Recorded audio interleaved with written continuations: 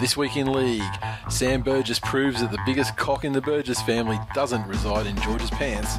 Khalifa Fai-Fai-Loa looks forward to continuing his streak of not playing first-grade footy under Neil Henry. Canberra table a $1 million per season deal for Anthony Milford, citing the Bulldogs' willingness to pay $650,000 for Tony Williams. And we line up to take our medicine with our annual review of our pre-season predictions. All that and more this week in League.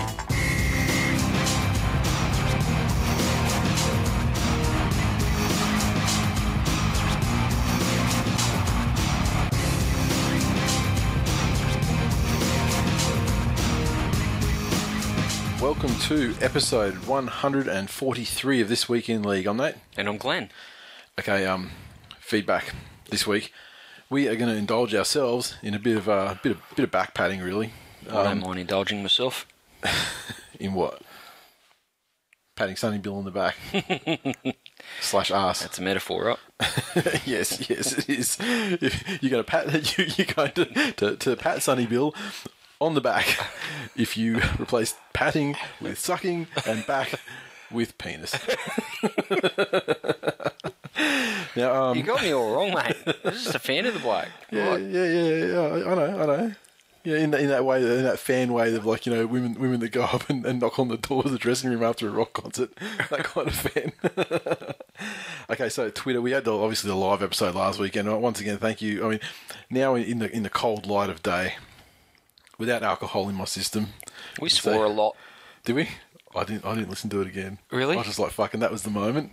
That was it. I edited it. I mean, I obviously listened to parts of it when I was editing it. I sort of listened to it on the way home from a bit on the way home from work, and a little bit more on the way up here, just to get. It was a lot of fun. Yeah. Let's say that, and it was a night to remember. And it was a lot of firsts. The chat room was a big hit, and I certainly had a lot of fun doing it. But when you listen to it back, yeah, wow, we swear a lot normally. It was loose. Like our normal shows are filled to the point of overflowing with profanity, and that left it for dead. I'd almost be inclined to next time we do a live one where drinking's involved to literally have like scheduled drinks, you know, like, okay, drink, get a sponsor on board. Yeah. And be like, all right, drink. Like, this is okay, crack in the next drink. So the chat rooms, everyone who's involved is getting drunk as well. I like it. There you go. Not that we encourage drinking irresponsibly, but... we weren't irresponsible. We had like 7 drinks each. Not irresponsible. No, we didn't, but yeah, it wasn't quite 7, was it? I can't remember. Well, you had four bourbons, and I had 6 beers. But then you had that bourbon. The bourbon was a 4-pack, but the beers were 6-pack. So you would have ended up having 3 of those 4 cruisers. Yeah. No. So 7, because I had the one, but I only had 2 cruisers, I'm sure. No, because like we had 1 each at the start. When we were kicking it off, we had 1 each. Then I switched to the beers, and then you switched to the bourbons. Just a haze, a glorious haze. Anyway, the point is we swore a lot. Well, yeah. I didn't realise anything about that until I saw a tweet from I probably got it here from Mickey T, and he said something like, you know, 10 swear words in the first minute or something like that. And yeah, something like that. It was like you cut and pasted fucking in between every second word you spoke. Fantastic. That usually does happen when alcohol's involved. Sensational. But just some of the comments from the kind people involved. R-Popsh. The funniest thing out of tonight. R-Popsh. The funniest thing out of tonight, you 2 spooners thinking cruisers weren't twist tops. LOL gold. Which that was hilarious. I remember that point where I was just like leaning over. I was like, hang on a minute, I can see threads on the... I was staring at it like someone had asked me to donate a kidney, and I probably would have donated a kidney rather than try and work out how to get the lid off a cruiser at that stage of the night. But anyway. Yeah, there you go. Then we had from Arnie M, MAA 1952. I cringed. She said, I just listened to the 2 of you, hilarious, well done. And that was right after we finished.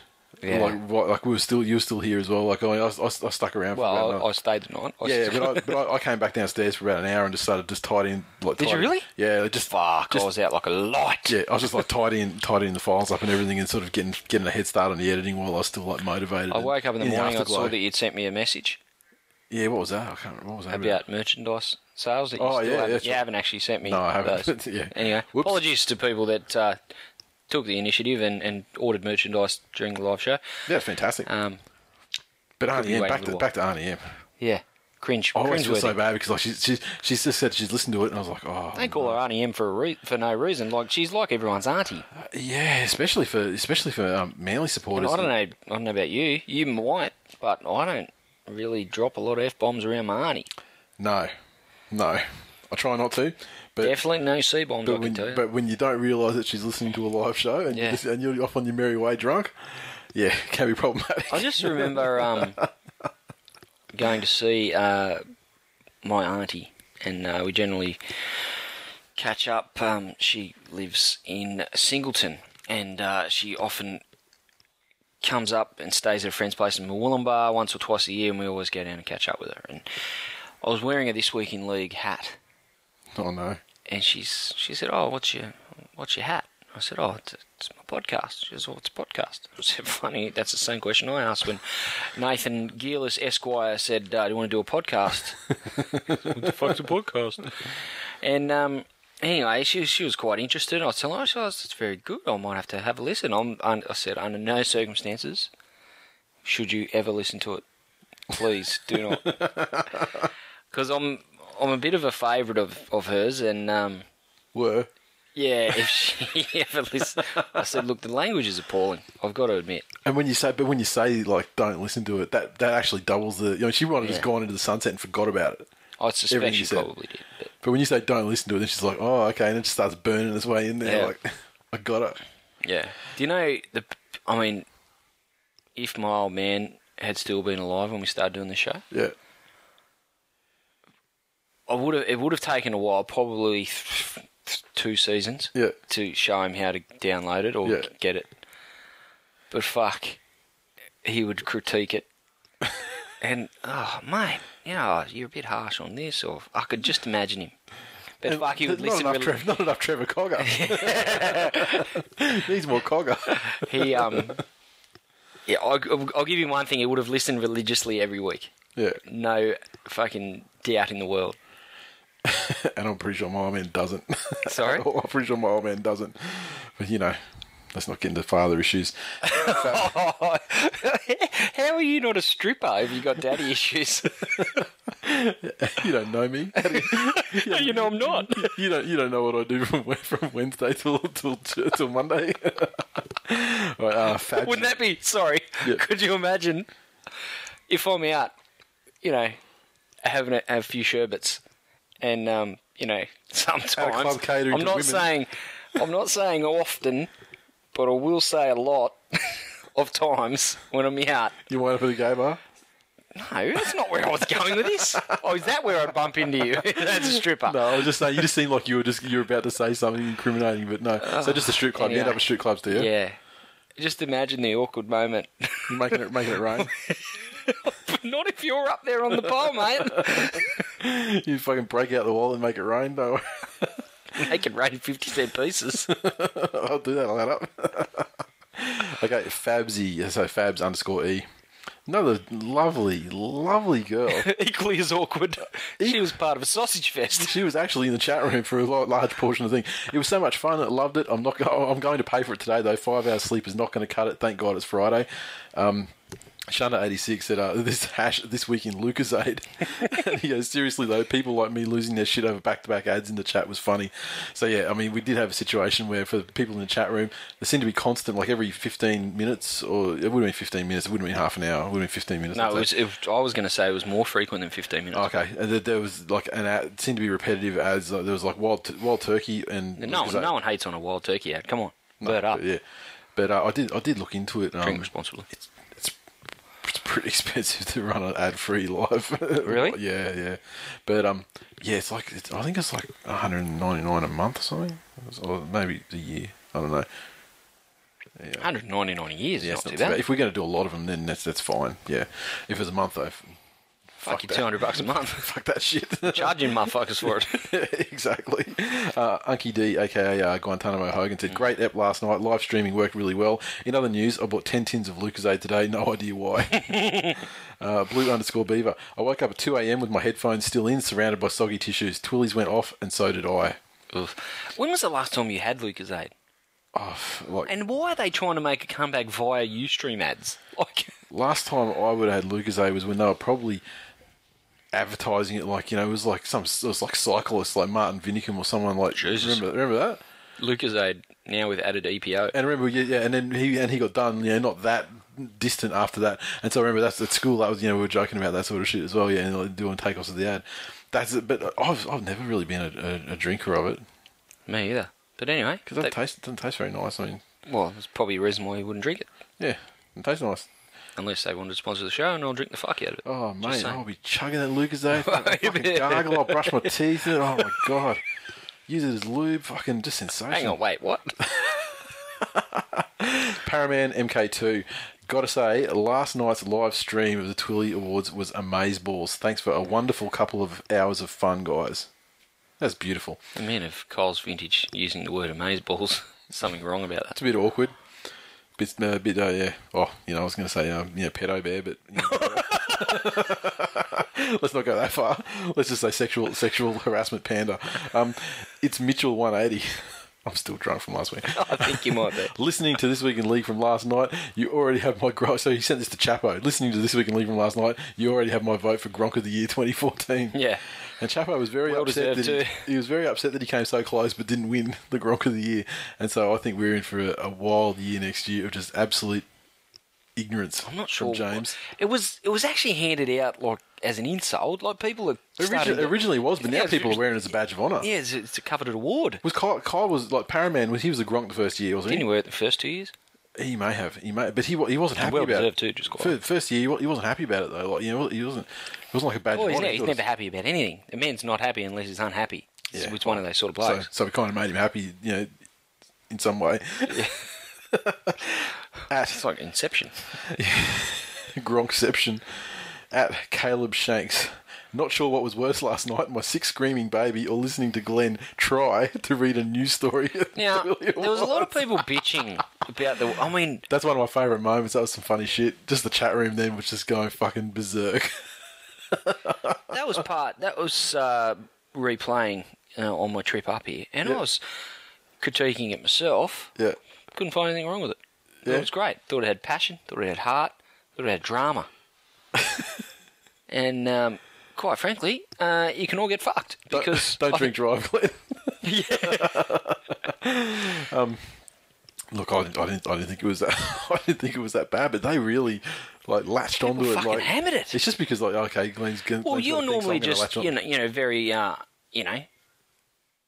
don't want to say monotone. That sounds insulting, but you bash it out. Is what I'm saying. I gave it some character. I gave it life. I added drama. There you go, people. How about you? Let us know if what Glenn says is correct. I'll listen to it again and give my thoughts next week. Or next year. Last show of the year, bitches. No. On a Blood Buzz. That was the real show of the year. Good work, boys. #Real Talk Live. What about This Week in League makes Jackson cry? What? I got home from work. I haven't had a particularly great week yet again at work. Anyway, got home.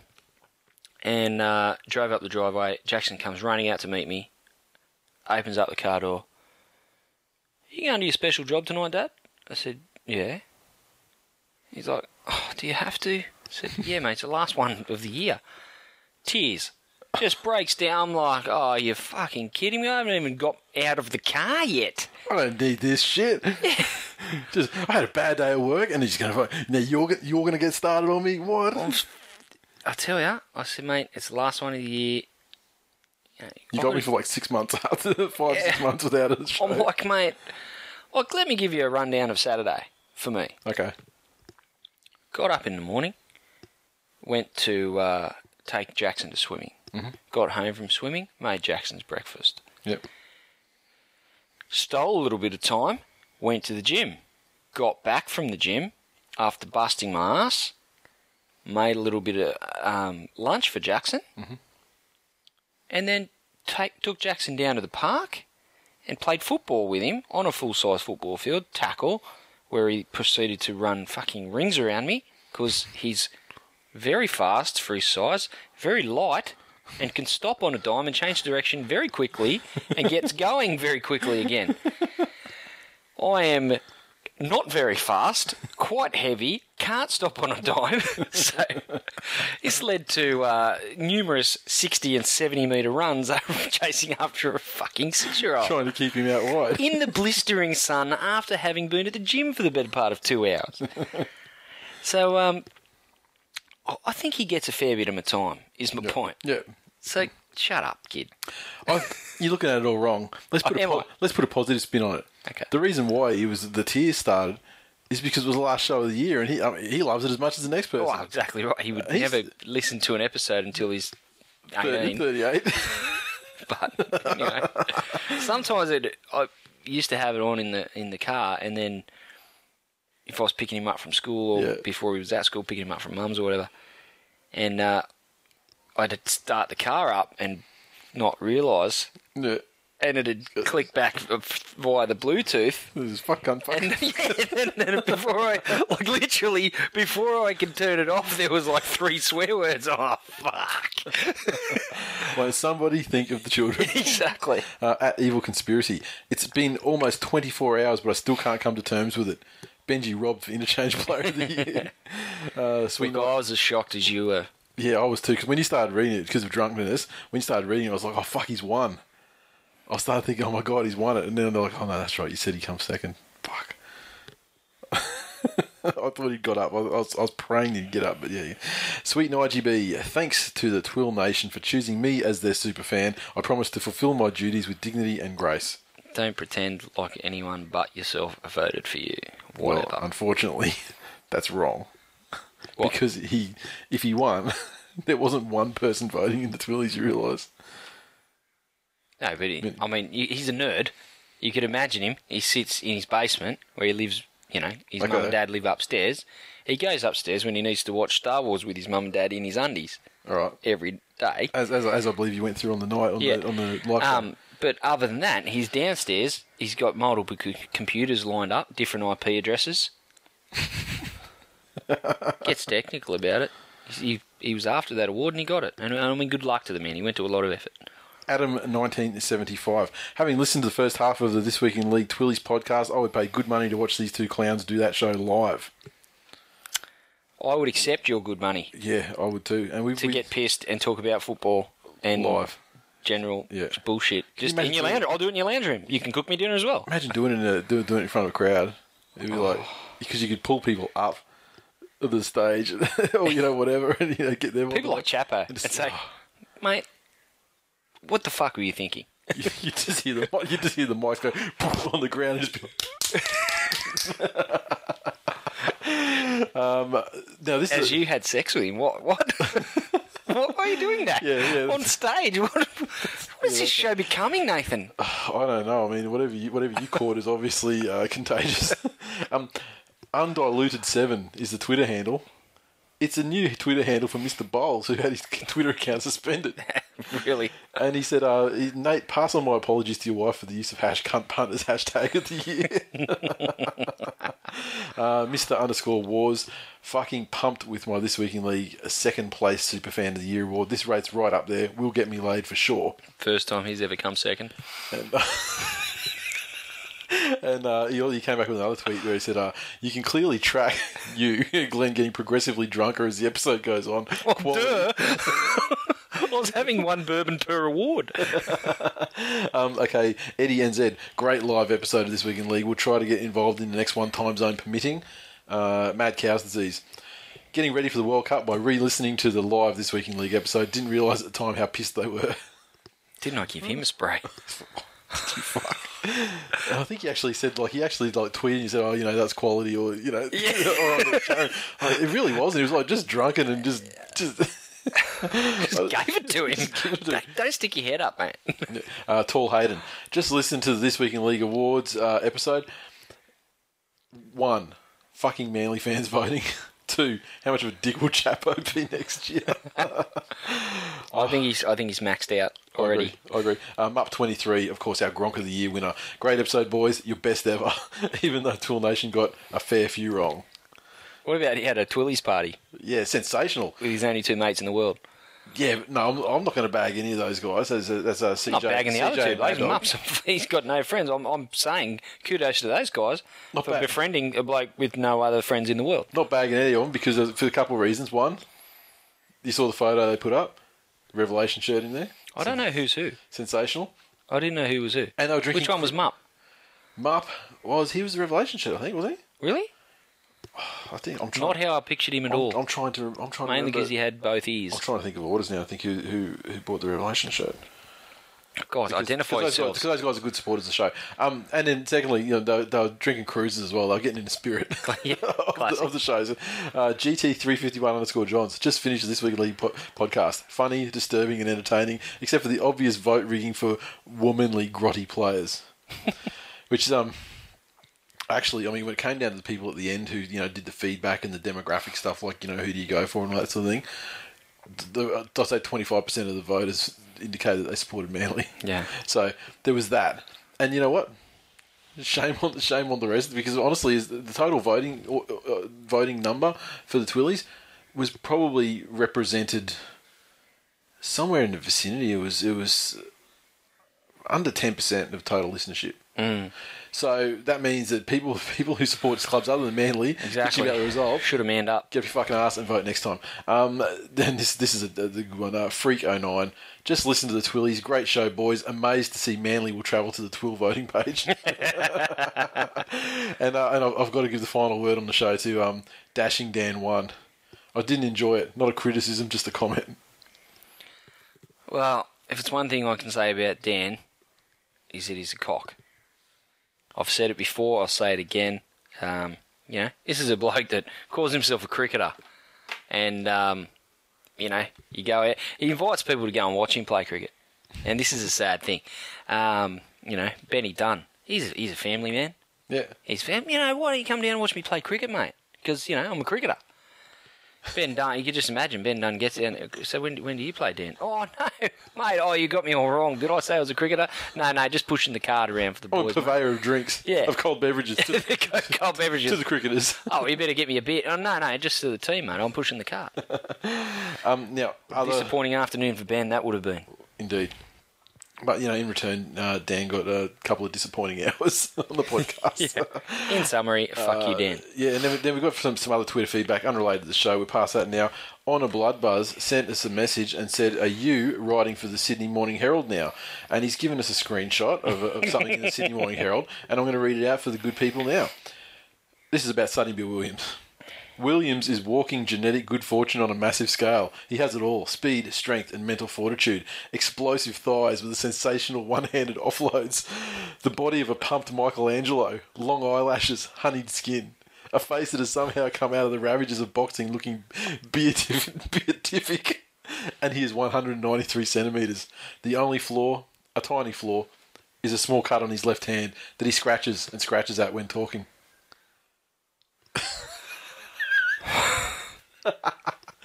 Yeah, I agree. 100%. You are right. If not, saying, a new player's entered the game and you got some competition. As someone that has said to a listenership of thousands upon thousands of people about, times where I might have, sat by myself and thought about tying Sonny Bill Williams to a chair and smothering him in honey. Yeah. I'm disturbed by that. CA Photo 10 said, "I think it's time for Twitter, TWiTA, this summer." And he said, "What do you say?" And everyone said, "What the fuck does that mean?" Yeah, this week in the Ashes. To which I promptly said something along the lines of, no. Look. No. The Ashes is probably the only cricket I take any sort of notice of these days. I'm so out of touch with cricket. Yeah. My heaviest involvement in cricket at the moment is bagging Dan for pushing the drink scarf at Auburn. Yeah, Me too. When the Ashes are on, I'll you usually have a TV going while I'm working because it's a distract. It's something you can watch peripherally, and occasionally something will happen. So it's good in that sense. And I mean, some would say I don't have the knowledge of rugby league either, but I don't really have the knowledge of the game and the players and stuff like that. The current players. Yeah. Yeah, that's the thing. I mean, it's a nice gesture. It is. I went on to say that we'd just be talking about Roy and Michael Clark, getting doing wobbly H with Bingle and the rest of it, and ultimately what precipitated Roy's and ultimately what precipitated Roy's fall from grace. Facebook feedback. A couple of guys chipped in on Facebook about the show. Anthony Crozier, excellent evening of live gronkery. Danny Palmer, Big Dan, it was good stuff, worth staying up for. And Justin White said the Ustream shit talk was the highlight. Now, emails. Got one from Gavin Rennick. He's emailed us a couple of times this season, actually. Probably the most prolific email feedback guy. Hey boys, love the latest show. Sounds like you had a ton of fun during recording. I found TWiL this year thanks to Rugby League's #1 journo, Steve Mascord, who had a Google Reader page listing all the Rugby League podcasts. Wow. To which I replied to his email and said, that's hilarious that you credit you finding this show from Steve Mascord because he's pretty much tried to bury it every chance he's got. I don't know if he's tried to bury it. Yeah. He probably hasn't given it the credence he's given other shows that people he's affiliated with might be involved. But we get like 12 viewers on a live show, for example. At the end of the day, total. Boom. I was. That was in the. No, he had like a Google Reader. But do you remember that Google Reader page? Yeah, I remember we weren't that. on it. And then our listeners started bitching at him, and then he put us on too. Yeah. So, yeah. No, sorry, I was thinking of the, with apologies to Mr. Mascot, I was thinking of the Big League one where they did the social media. And, oh, okay. Yep. But we got into that. We got to mention in that. Yeah, we got to mention in that, so it's good.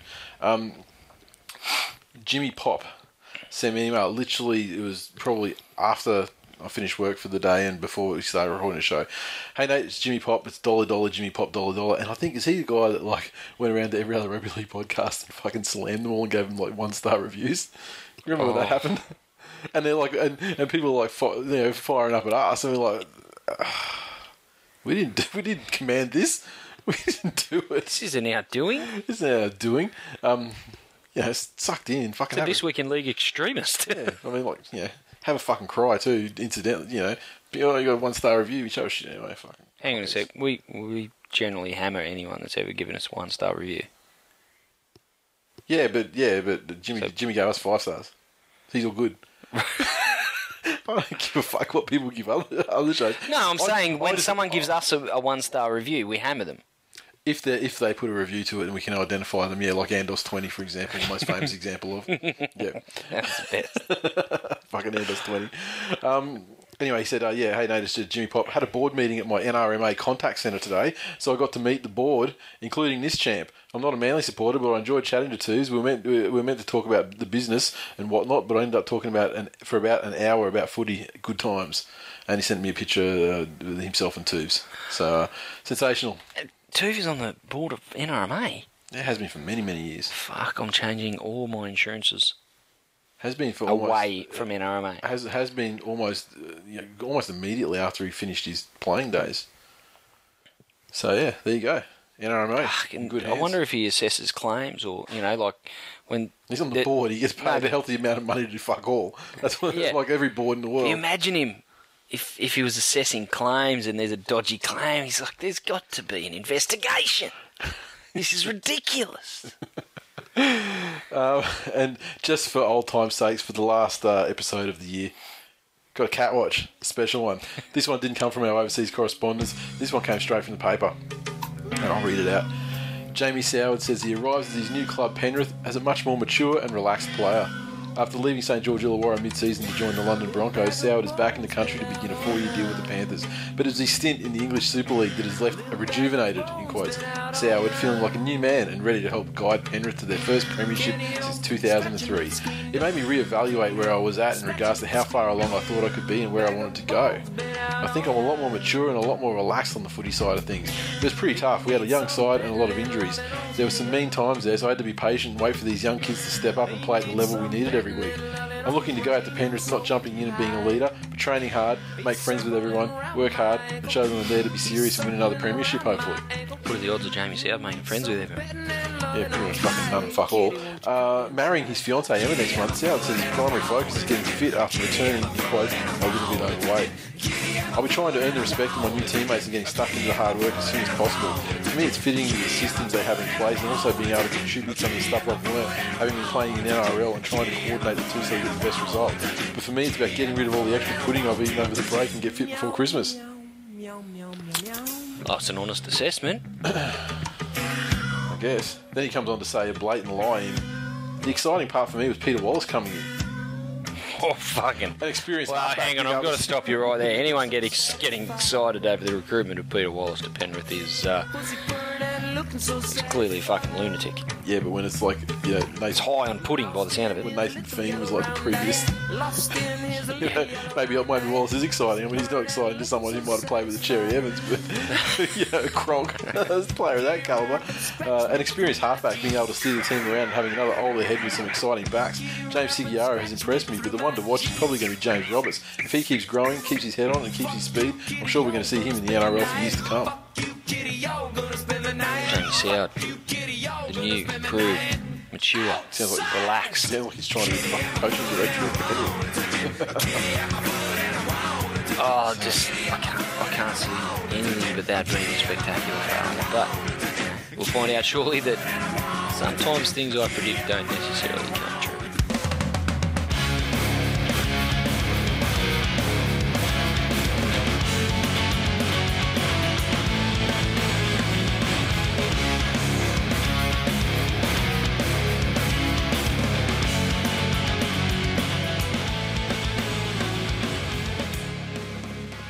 News, first story, and the Auckland Nines. The pools have been released. I'm seriously considering going over for this. Nines. Really? Yeah. I think it might be something to do, eh? Oh, I'll watch it on TV, I won't be fucking going to New Zealand for it. Yeah, I'm thinking, I don't know why, maybe it's nostalgia for the old Sevens, so I don't know, just got a hankering to maybe go over there, but we'll see. You know, marry an accountant. And, you know, these things can just be dreams. You never know. Well, if you married a creative accountant, they could be reality. It's true. And I'm sure she was delighted with all the fucking ads we left for her business during the live telecast. Yeah. Oh, sensational. But we've got a bit of a pool of death, or a group of death. Sorry to cut you off. Is that a pair of underpants up there? No, it's like a soft case for sunglasses. Righto. Well, or conversely, it could be used as something to protect my knob. Yeah. From I don't know what, scratches, I guess. I don't know. Well, thanks for clearing that up. I'm sorry to cut you off. Yeah. So no, not underpants. But I was going to say, why are they on the table? What are they doing there? Yeah. Well, why are they on the... Hang on a sec. Why are they on the table and there's empty picnic wrappers? So a whole world of possibilities has just become closed to you because it's actually not underpants. Yeah. So we have a bit of a pool of death, a group of death, and with the Warriors, Canberra, North Queensland, and Manly in the one group. All teams that would be the four favourites having to face each other in the group. So that's makes it easy for a lot of other teams. Just going to go through these pools, and we've got Warriors, Raiders, Seagulls, Cowboys in pool yellow. Pool green: Roosters, Eels, Broncos, Bulldogs. Pool blue: Sharks, Knights, Tigers, Titans. Please. And Tigers pool red: escape out of that. No Storm, problem. Panthers, Rabbitohs, Dragons. So I'm thinking pool blue, easy pool for the Tigers. I mean, Titans have got some guys like, Mead, get it to Gordon, Fi Law will probably come in. And, Caesar and Kelly, probably, good open field, Sure. less defenders, that kind of thing. But really, are they going to be any match for Tedesco and Simona and Nofaluma, Corey Betty? Probably. And so... Right, I asked you a question, but the important thing, what I'm doing is I'm outright dismissing the Sharks and the Knights as any chance of being a threat. I mean, maybe I'm a bit hasty on the Knights. I mean, maybe BJ, or Joey, sorry. Maybe Joey Leilua, gay guy. Maybe they could do something. I think No. Gagai would probably be fairly good in the format. He certainly would, but he'll be no match for anyone in the Tigers jersey, let me tell you. Yeah. Now the Warriors, I mean, this is made for Shaun Johnson, this sort of competition. Oh, But absolutely. unfortunately, the Seagulls are in that group, so they can't win it. The Raiders, who knows who they'll have? Will Milford take the $1 million bait, or was he serious about his homesickness? That's what it comes down to. $1 million. He's got a million reasons to stay in Canberra $1 now. million buys you a lot of homesickness remedy. Buys you a lot of cheap flights up to, you can fly up every weekend on his day off. When you're getting $1 million a year, spend $10,000 on flights through the course of a season. It's no big deal, really. Exactly. But yeah, I am looking forward to whether I do go there or whether we do the other. But Sam Tompkins, he will make his debut, and he apparently is very keen to appear in Auckland. So that's another plus, I guess, another tick in the on the Warriors side there. Sure. And looking forward to it. He'd want to be able to play with 9 players on the field. He can't play with 13. I've got the whole draw in front of me here, but fuck that. That'll, watch it when it comes. It's all good. The only thing I don't like about it is that it doesn't have like the old plate and what was the other thing? Shield? Cup, plate, shield or something. Yeah. Cup, shield, plate or something. I mean, it's good to have like tarred cups and stuff to keep the other guys interested. Don't quite Sure. make the top level. Not really an issue for as a Manly supporter because always playing for the fucking for the top prize. Let's move on. Okay, big grudge match will kick off season 2014. The grudge match of the year. Superstar Ben Barber against the club he walked out on, the Bulldogs. Channel 9 have requested Brisbane Canterbury blockbuster for the opening Friday night of the season at Suncorp on March 7th. It would put the fullback and 2012 Dally M champ up against his old club and many of the players he fell out with during a tumultuous 2013 that included claims of domestic violence as well as gambling and alcohol issues. On the Thursday night, March 6th, bitter local rivals South Sydney Rabbitohs and Sydney Roosters will play at ANZ Stadium. The games will also be shown live in high definition on Channel 9. The station has finally overcome the technical issues that prevented it from covering the NRL in HD. 9 recently lodged its request with the NRL for the opening 20 rounds of a fixed scheduled season and expects final approval within days. The AFL season draw is revealed on Thursday, but the NRL will be at least 2 weeks later. And Barber's clash with the Bulldogs will surely sell out Suncorp, ensuring a bumper 50,000 plus a State of Origin type crowd in Brisbane. The night before, the Roosters and the Rabbitohs will get up towards 70,000 at Homebush in what has now become the traditional season kickoff. Barber, his quotes was, "Wow, imagine the crowd.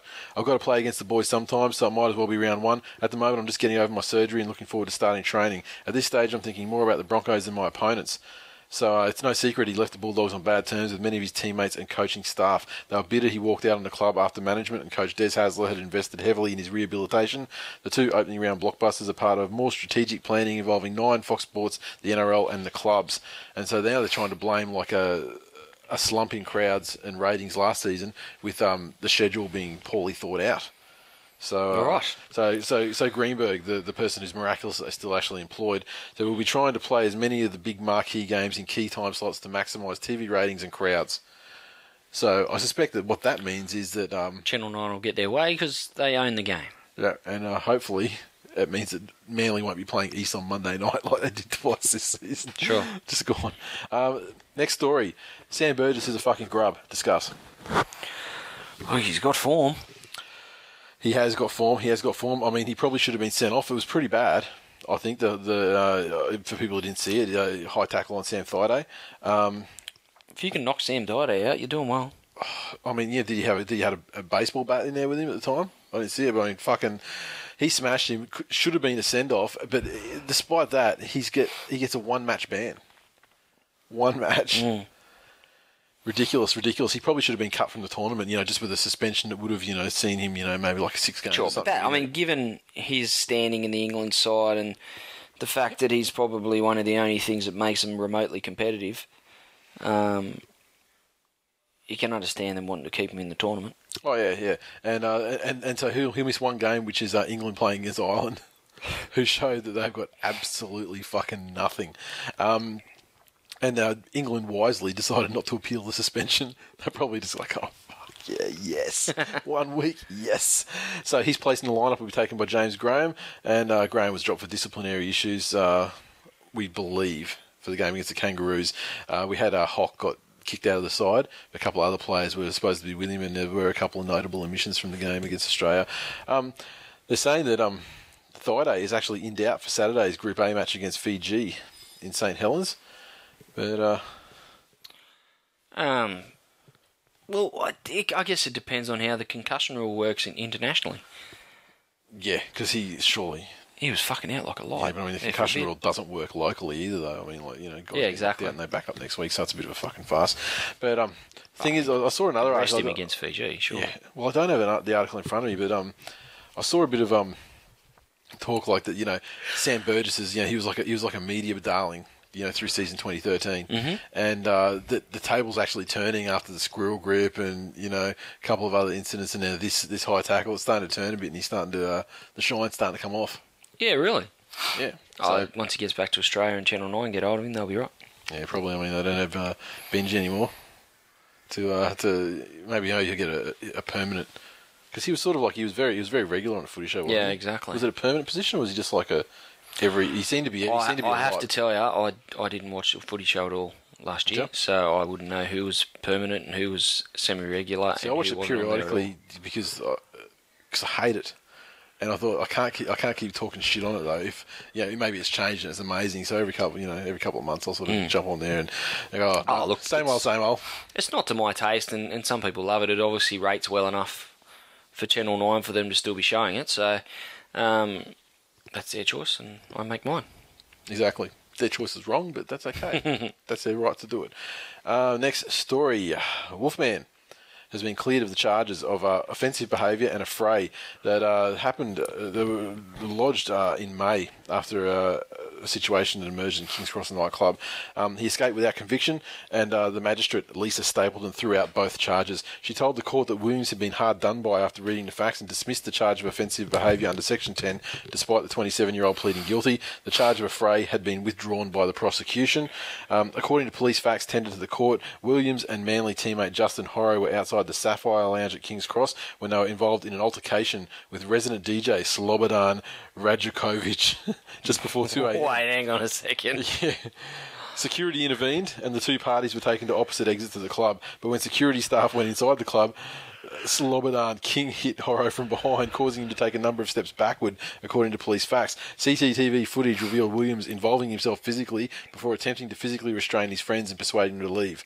And old mate was charged with a fray as well, and he's still in front of the courts. And I dare say if they've got CCTV, I dare say if they've got CCTV of him King hitting Justin Horro, then he might have a case to answer. He'll have a case to answer, but ultimately it'll end up being like a slap on the wrist anyway, you'd think.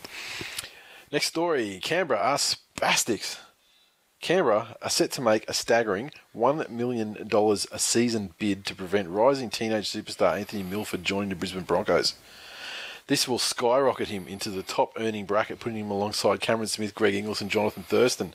The deal is being put together as a last-minute pitch to keep him at the club. Many insiders already believe he signed with the Broncos for 2015 and is still a strong possibility of linking with the club next season. However, incoming Raiders coach Ricky Stewart understands Milford's importance to the club future and hatched the audacious plan to keep him.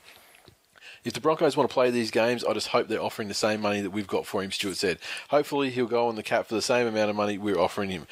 The offer will make Milford, 19, the first $1 million a season player in Raiders history. He was the Raiders Player of the Year in his rookie season and is desperately trying to get out of the final season of his Canberra deal to join the Broncos next year. He and manager Sam Ayoub have put off negotiations until Milford returns from the Rugby League World Cup, where he's playing for Samoa. Yet Stewart has refused to give up on him, confirming the Raiders are preparing to table the massive offer to take the rising star through the end of the 2017 season. Yet there's a problem. So far, Milford has declined any approaches from the club to extend his contract. The Broncos have tabled a $600,000 a year offer, including a massive deal if he's able to get out of next season's Canberra contract and join early. And it goes on to, to talk about the woes of Canberra, that, if he leaves, it's another blow with, Carney, Dugan, Ferguson, Monaghan, all these guys leaving for various reasons. Ricky Stewart said, I'm sick of seeing our kids developed and taught how to play the game in Canberra and then poached by people who can't develop. And, which is a nice little jab at the Broncos. Yeah, nice little... And Don Ferner, he's engaged the NRL in the hope that Milford will remain at the Raiders next season. And he says, we've already sent details to the NRL and we hope they'll back us in the contract. We just want to make sure that it is a valid contract for 2014. I just don't understand. Like, if a lot of people think he's already signed, that's one thing. But why is he declining their offers? You know, like Yeah. if it does come down to money and the homesickness thing is you know, a bit of smoke and mirrors in order for him to sign with the Broncos, and then the Raiders come in with $1 million deal, it'll be interesting to see just how homesick he really is. Yeah, exactly. I mean, $1 million, you know, with $1 million a season over like 4 years, I dare say you could perhaps, you know, relocate the Milford home to Canberra. Yeah, damn straight. Yeah, fairly comfortably and very comfortable, but far more comfortable than an Arla or wherever, you know, old Halo You would think so. and his Xbox console are currently residing. Okay, next story, Stig. Now, on the live show last week, we read out segments from what Stig wrote on and tweeted out in regards to gay marriage. Now, the Knights, they've come out and they've distanced themselves from the post, saying that the Newcastle Knights acknowledged comments issued by Ryan Stig on Wednesday, October 23rd. The Newcastle Knights do not discriminate against any person or race, whether they're a player, supporter or employee within our organisation. We offer equal opportunity for any person to play a role in our club and do not support the views of Ryan Stig. These comments are the personal opinion of Stig, based on his own beliefs and do not reflect those of the club. Fair call, I guess. You know, good on them for covering their ass. I mean, those comments had been out for, you know, a day or maybe even 2 days before we spoke about it on the show last week, so they didn't really come a little bit late to the party. Yeah, they didn't pour water on that quickly because only considering the comments only became eligible to be on a show this week, and we recorded fucking late last week too. Exactly. Have to be remembered. So, you know, Ryan Stig, you're a disgrace. I'm sure we said it in much more colourful language last week, but yeah, disgrace. Next one, Brad Arthur. I just want to say that Brad Arthur is making all the right noises at Parramatta, and quite frankly, if he was speaking this way in the interview process and all that sort of thing, it's mystifying that it took them so long to, you know, come to a decision on it and you know, get him on board. He had a sit-down interview with, I think it was the Telegraph. I don't have it on me here at the moment. But he said some great stuff. I mean, he wants to make the Eels a rugby league powerhouse again. He was reminded that they claimed 2 successive wooden spoons, and he said, yeah, we won't be getting 3. We definitely won't be getting 3 wooden spoons. Then when asked why he was so certain, he said, number one, the young blokes that are here who've come through the club in the last 12 months. Then we have new players like Nathan Peets, Corey Norman, Lee Mossop and Will Hopewade. And then you mix that with Jared Hayne, who's averaged 12 or 14 games over the past couple of years. We want to make sure we get him nice and fit, nice and strong and playing his best footy. Tim Manor, Joseph Paulo, Luke Kelly, there's good talent already here. We'll be training all pre-season with a positive attitude, and come round one, we're in the same position as everyone else. Everyone's fighting to make the top 8 and our goal won't be any different. We want to make sure we're taking the field with an attitude of win at all costs. I know we won't win every game, but we need to make sure we have a winning attitude. So, and you know, if you're a Parramatta fan, this is exactly the sort of shit you want to hear. To their ears. Yeah, he said, we want the fans to know that every week we'll be playing with passion and we're playing for our logo and our fans. And he said, we have new players, it's a new time for Parramatta, a new coach, and I have my own philosophies and style. I know we won't be reliving or talking about what's happened here in the past. It's about what's going to happen, and everything is going to be positive from here on. And then he finishes up, which is the best part for the Parramatta fans. Everyone's asking me, why do I want to go back to Parramatta? The obvious answer is the people that I want to coach. The obvious answer to people is that I want to coach an NRL team, but it's more than that. I played all my juniors here. I played SG ball here, under 21s, a bit of reserve grade. This is more to me than just a job. It's a passion. So you got to like that. I like the way he talks. Yeah, I agree. And that cat better fucking shut up. Yeah. Or else he's getting cunt punted across the room.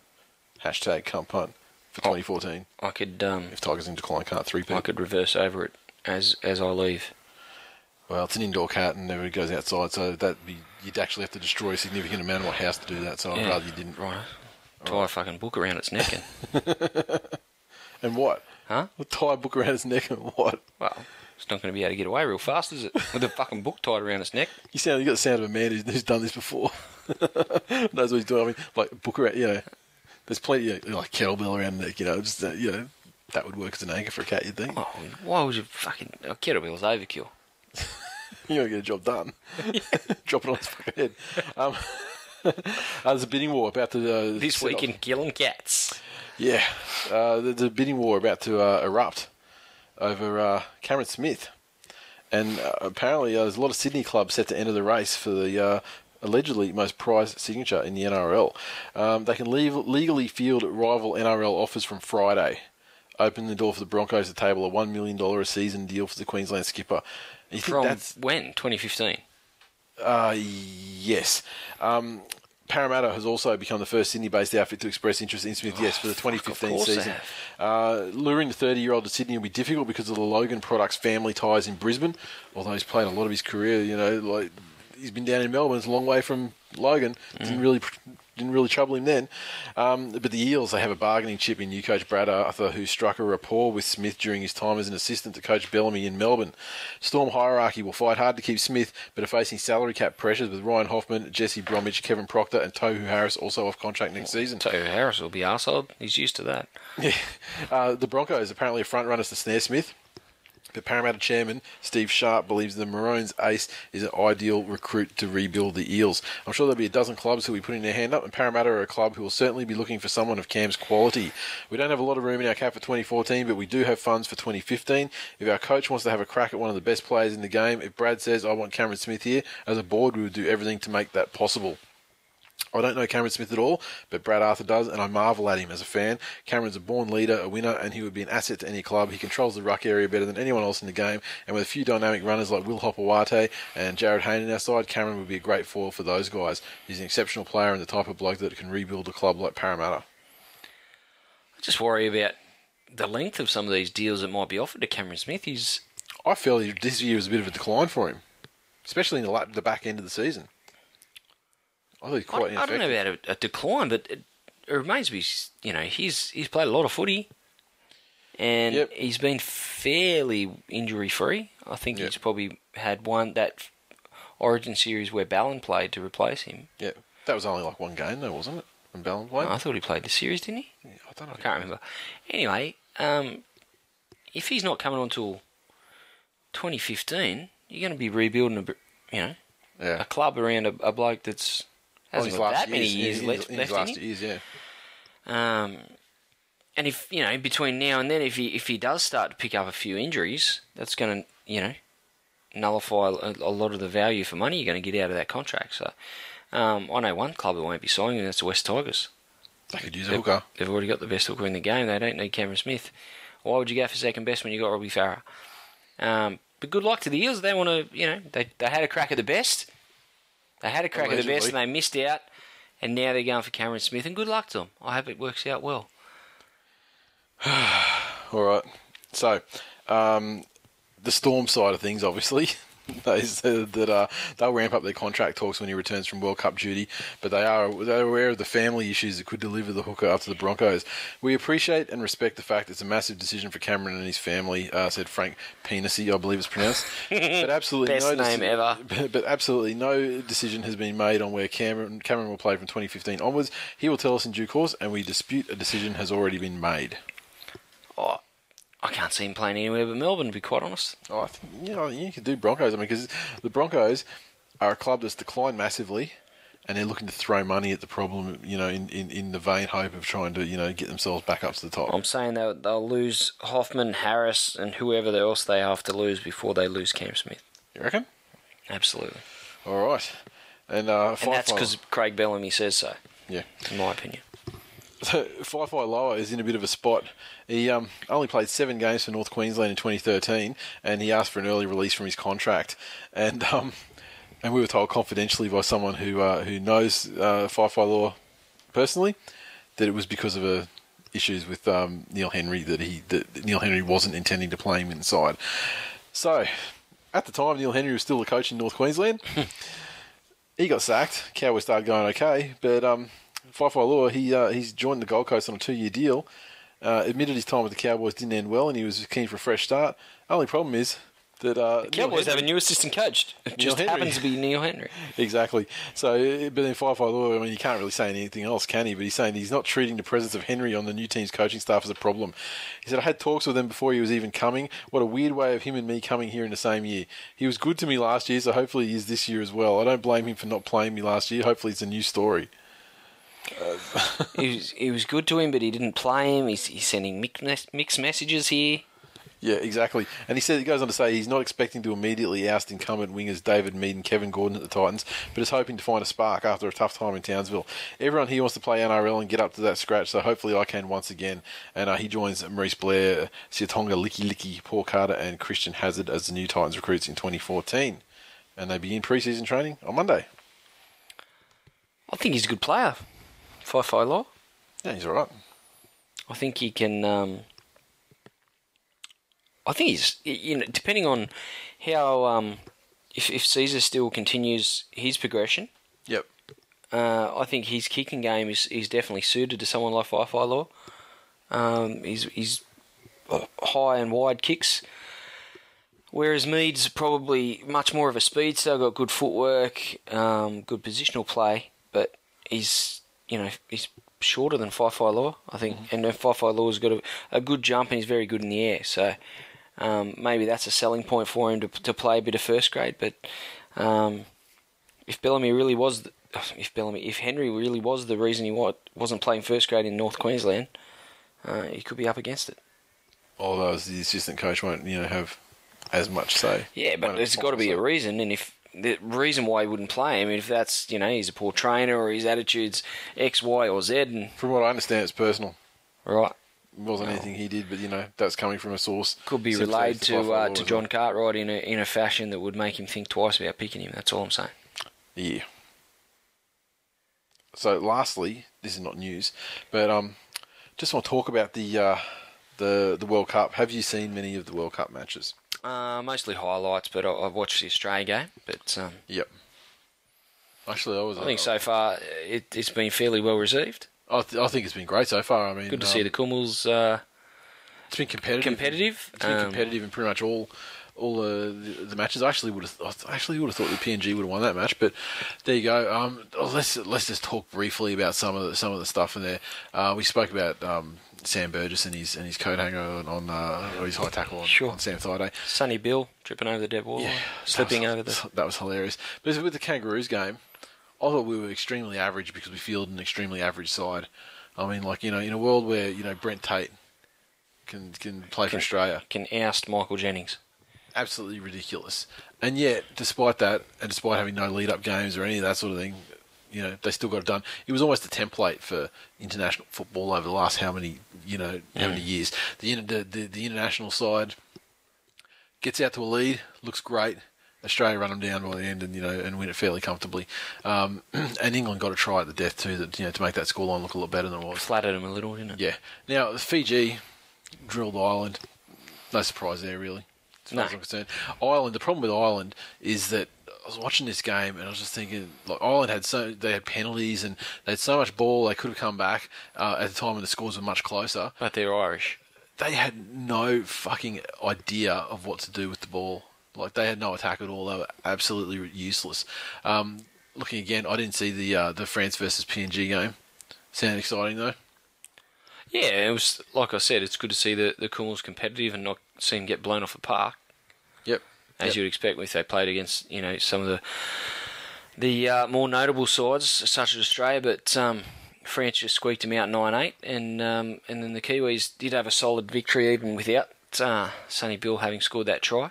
And pretty tough game. They bashed each other. I thought Samoa did really well as well. And probably the scoreline I think it was probably a closer game. I think the running of the game was probably closer than the scoreline. It wasn't 3 tries. Yeah, 3 converted tries. That far apart. But Sonny Bill obviously with the probably the most repeated video highlight.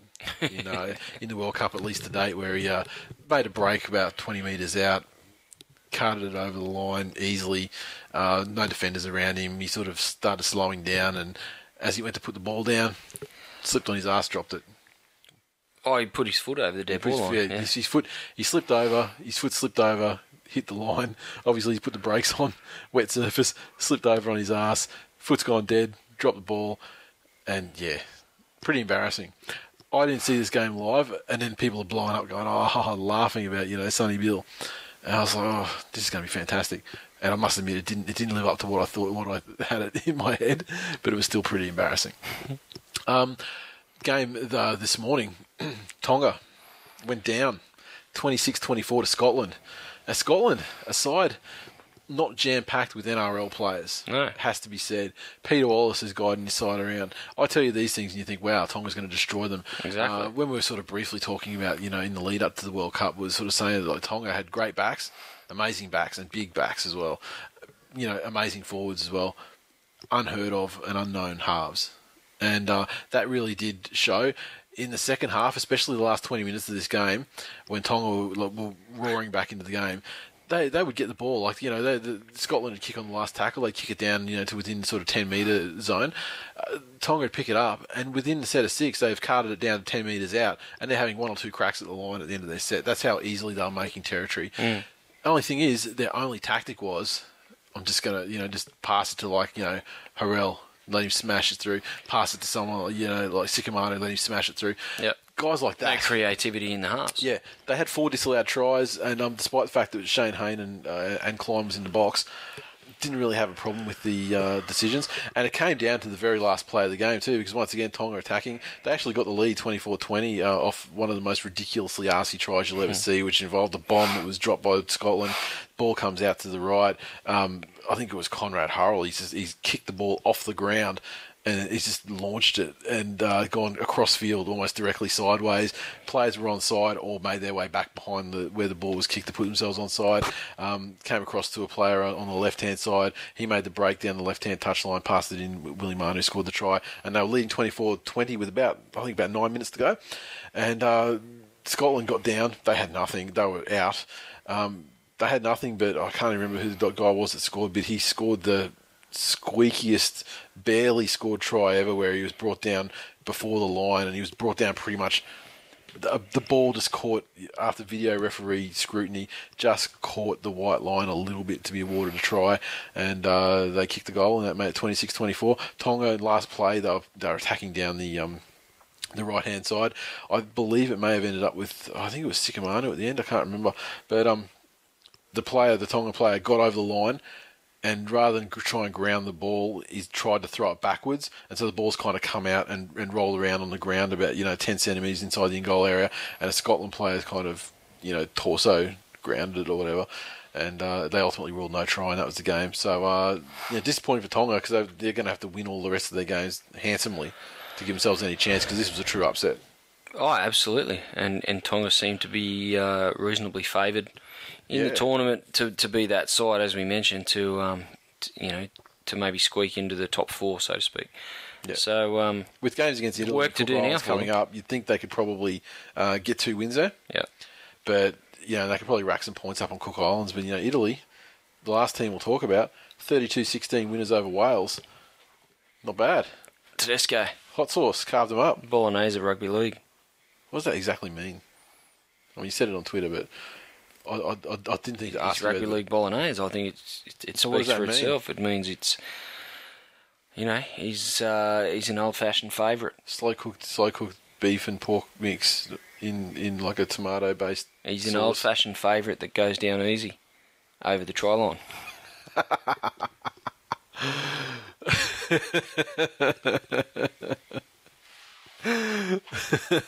And that is our rugby league wrap-up for the 2013 World Cup.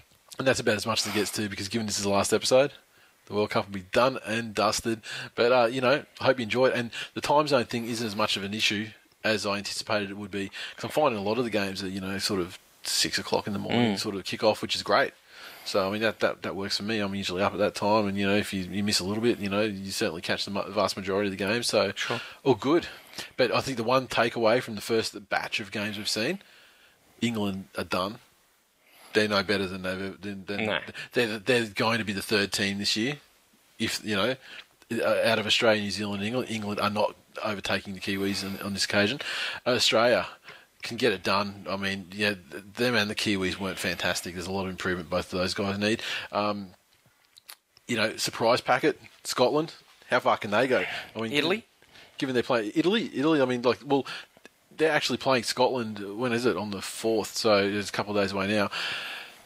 But that Scotland versus Italy game shaping up as probably the playoff to win that pool, because both of them have good wins. Yeah. Admittedly, Italy will probably have to yet face Tonga which is going to be tough for them because Tonga are going to be wanting to win, all their games and win them well. And I think there's only a few adjustments Tonga need to, get some more tries on the board. But and we haven't seen the USA yet. I think the USA are playing. Oh, is it tonight?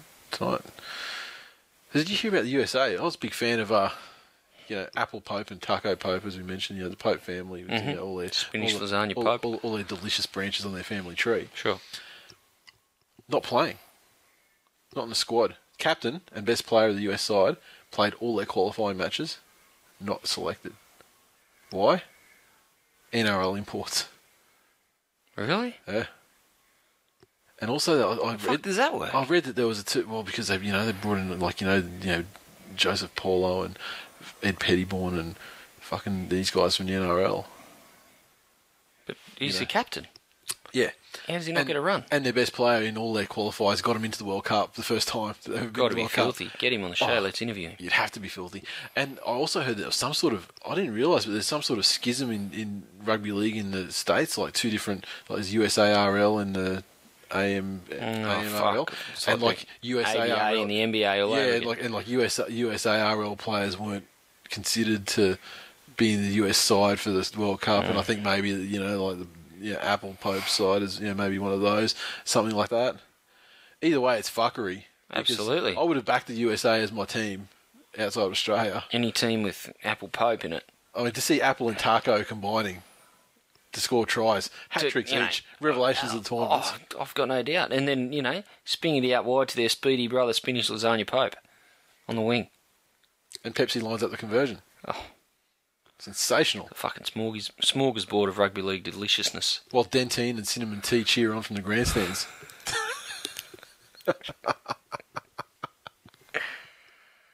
Loose Spinach Lasagna Pope was realistic. No, you don't understand. Those two I just said are actually further up the family tree, like probably aunties or something of Apple and Taco. Are you fucking serious? Cinnamon - letter T, that was one of them, and Dentine. Cinnamon Tea a rapper? Cinnamon Tea Pope. Well, you'd think that cinnamon the career path's probably laid out for them, but stripper or rapper, that's it. Yeah, exactly. Depending on gender. Yeah, or porn star, yeah. Whore, something of that nature. Wow. Yeah, sorry, Apple. Your auntie's a whore.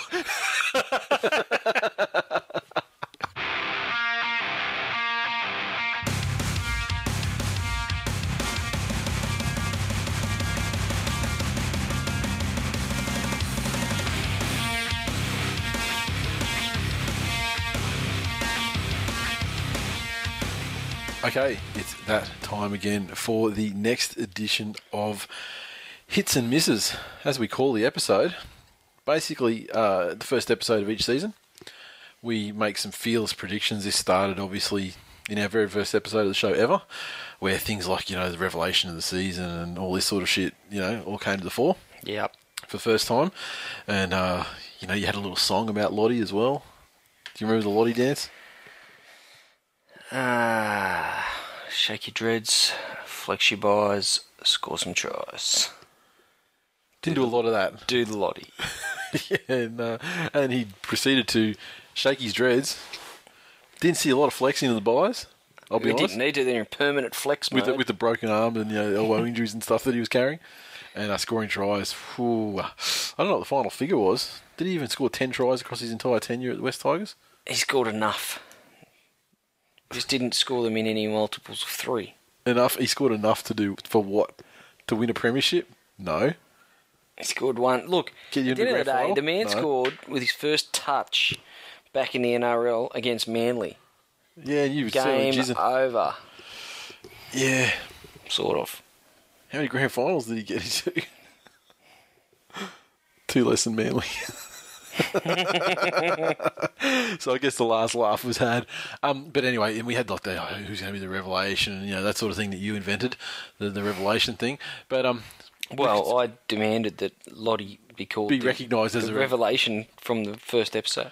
Exactly. So what we'll do, we made the same fearless predictions at the start of this season in our very first episode. I think it was episode 111, Chad Sexington, featuring the delicious Matt Lenevez as well. And we gorgeous man. We made some predictions. We started at the team that finished worst. in season 2012 and worked our way up the ladder. And did you hear? Yeah. Speaking of our friend Matt Leneves, that due to the uproar over him being killed off from Offspring, there's talk of him coming back as a ghost. Fuck off, that's not real. That's what I heard. Yeah, I mean, like, yeah, you could do. I'm in the know. So it's going to be like Dexter or something, where, like, just giving her advice and stuff. That'd be awkward when she goes on to bang the next guy. Oosh. Offspring. Yes. Okay, so the last team in 2012 was the last team, obviously, in this year. Did we pick them to be the last team? We're talking about, of course, the Parramatta Eels.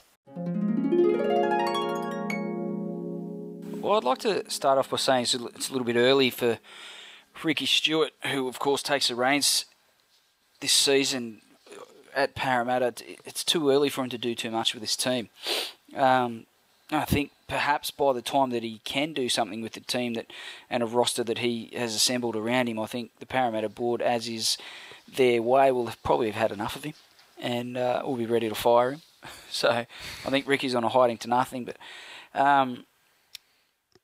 no real losses and gains to speak of, so to speak. With the exception, of course, of Nathan Hindmarsh.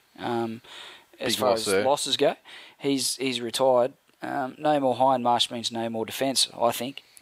Birdie retired as well. And he was a good player for him. Yeah, I guess. I was never a big Luke Burt fan, but he was a good clubman for Parramatta.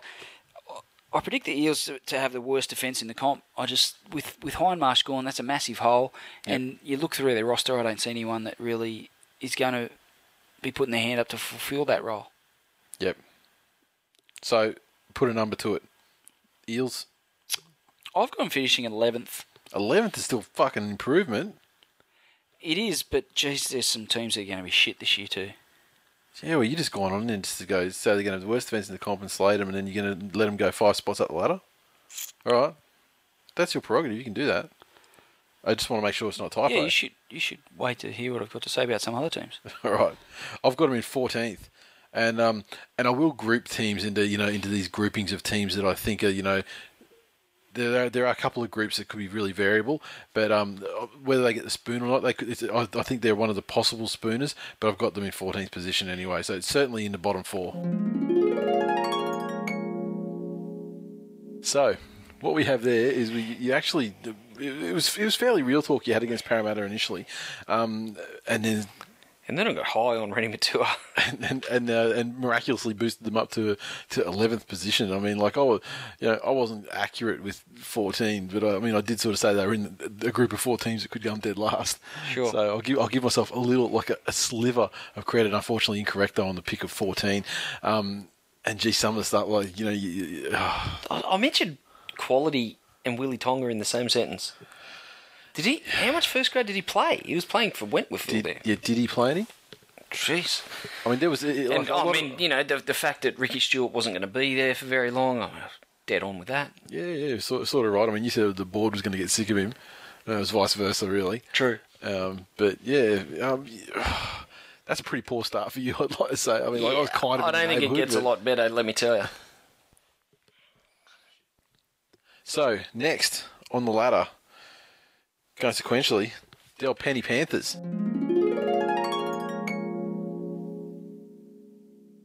It's clear that Gus and Ivan Cleary have obviously got a vision there. I really think they're still probably a season away from getting anywhere near that vision, but they are trying to work their roster around the type of guys that they see are going to carry their philosophies that they have in mind for the club out on the field. They're probably short a real quality, unpredictable sort of playmaker.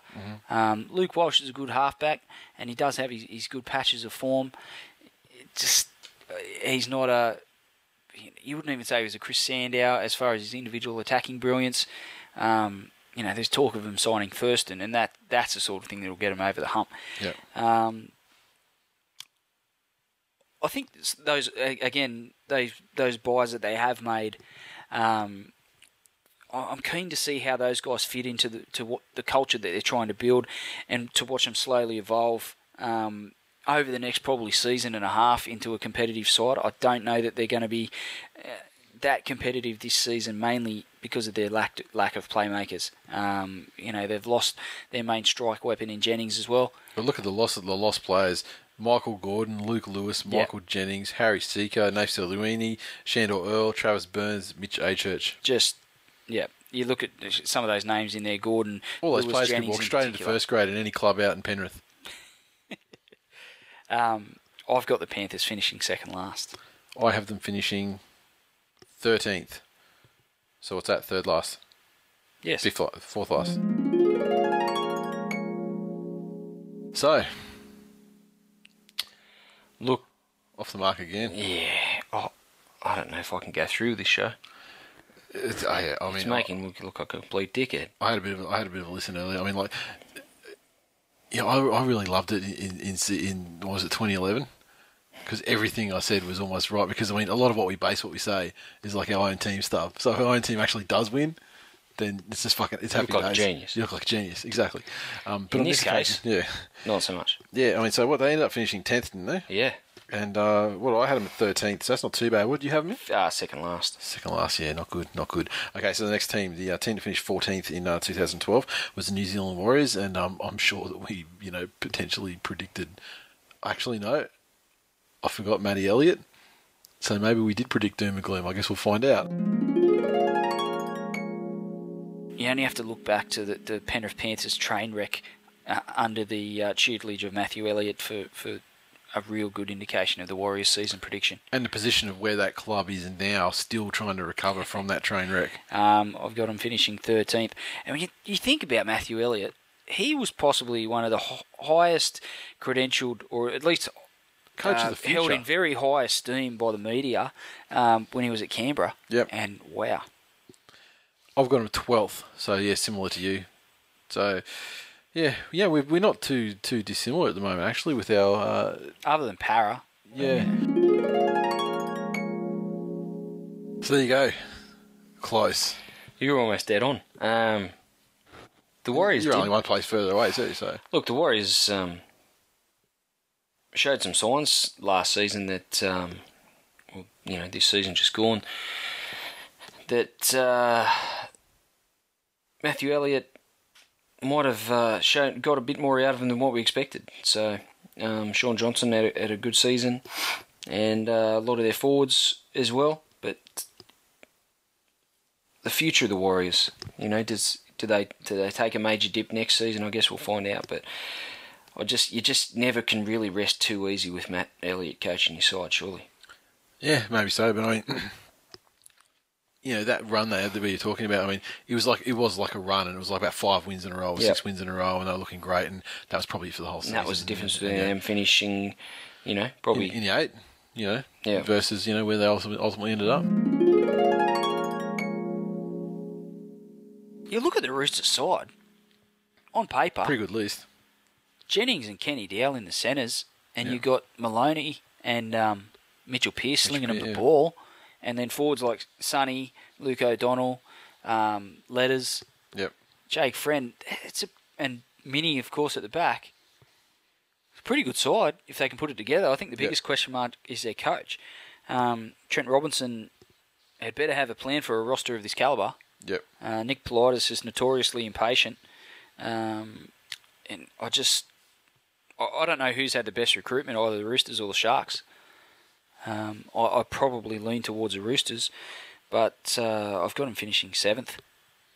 I have them finishing 8th. So once again, not too far off. We're within one. So I didn't mention actually the next one up was the Chookies, and you were closer than I were, but there's no love to be taken out of anywhere there. I mean, we both had a fairly Luke O'Donnell might be a more important buy than Sonny Bill Williams. What? And we barely mentioned anything to do with Letters as well. Like and the breakout season he had was he was fucking incredible. He was second best prop in the game probably. Had some doubts over Trent Robinson, which he dispelled, and I we undersold the Roosters, despite that we talked up their recruitment and then undersold their position on the ladder. Exactly, that was the thing. What we were actually saying about it was fairly good, I thought. But then we just put a number on it, and it was fucking well away. Okay, so in 12th last year we had the Newcastle Knights, and I think that I'm going to be pretty close on this one because I think I did rate them as probably where they finished, like bottom half of the 8 kind of size. So I guess we'll find out. I think time will tell for the Knights if resurrecting the Dragons of 2010 will spell success in 2013. Is the game evolving at a rate that's going to leave Newcastle behind before Bennett's finished? That's my concern for them. And how will that affect Tinkler, which then, what does that do to the dynamic of Tinkler and Bennett? So yep. I think he's on the right track, and I think they'll finish about 6th, to be honest. Mainly because of those signings, Scott and Smith. I think they leaked too many points and they got really soft at points in games, and I think both Scott and Jeremy Smith are exactly the type of guys that'll stop that from happening. So, I think they're in for a decent season.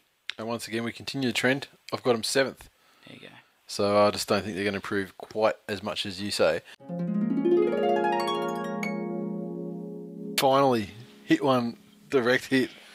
7th for the Knights. Well picked. And you said 6th, didn't you? So I mean, pretty close. I wasn't. Obviously, it was pretty close, but you were dead on the money. All right. Next one, 11th last season. It was the Gold Coast Titans, and get ready for a big incorrect pick from me. I can't remember what you did, but I remember very clearly what I did. Now next, the Titans. It's amazing to think that after the season they had and the season preceding that they finished 6th last. But there you go, they did. And this year, I feel it may be somewhat less successful.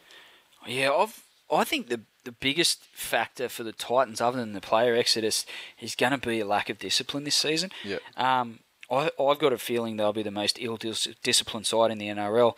They've got Mark Minicello, Dave Taylor, Greg Bird and Nate Miles, who've all had their moments with referees in past seasons, especially in the ruck. Yep.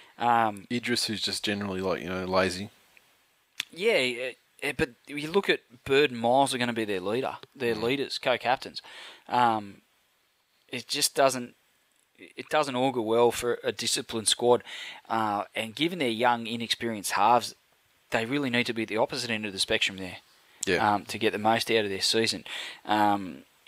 Because putting those young, inexperienced halves under pressure with lots of penalties is going to spell disaster. Yep. And I think that's ultimately what their season is going to be, is a big disaster. I think their pack will ultimately hold their own, especially in attack, with obviously Taylor. Miles will be his usual sort of self in attack, just cutting the ball forward. But I just don't know that their halves are going to be able to build pressure and put points on when they need it. And all those players left for a reason. I think it's going to be a long year, and I've got them finishing last. And ding, ding, ding, so do I. 16th place, the Titans. So, I knew what I had selected. I knew that I remembered that clearly after being reminded from Titans fans through the season that I had selected them to come dead last.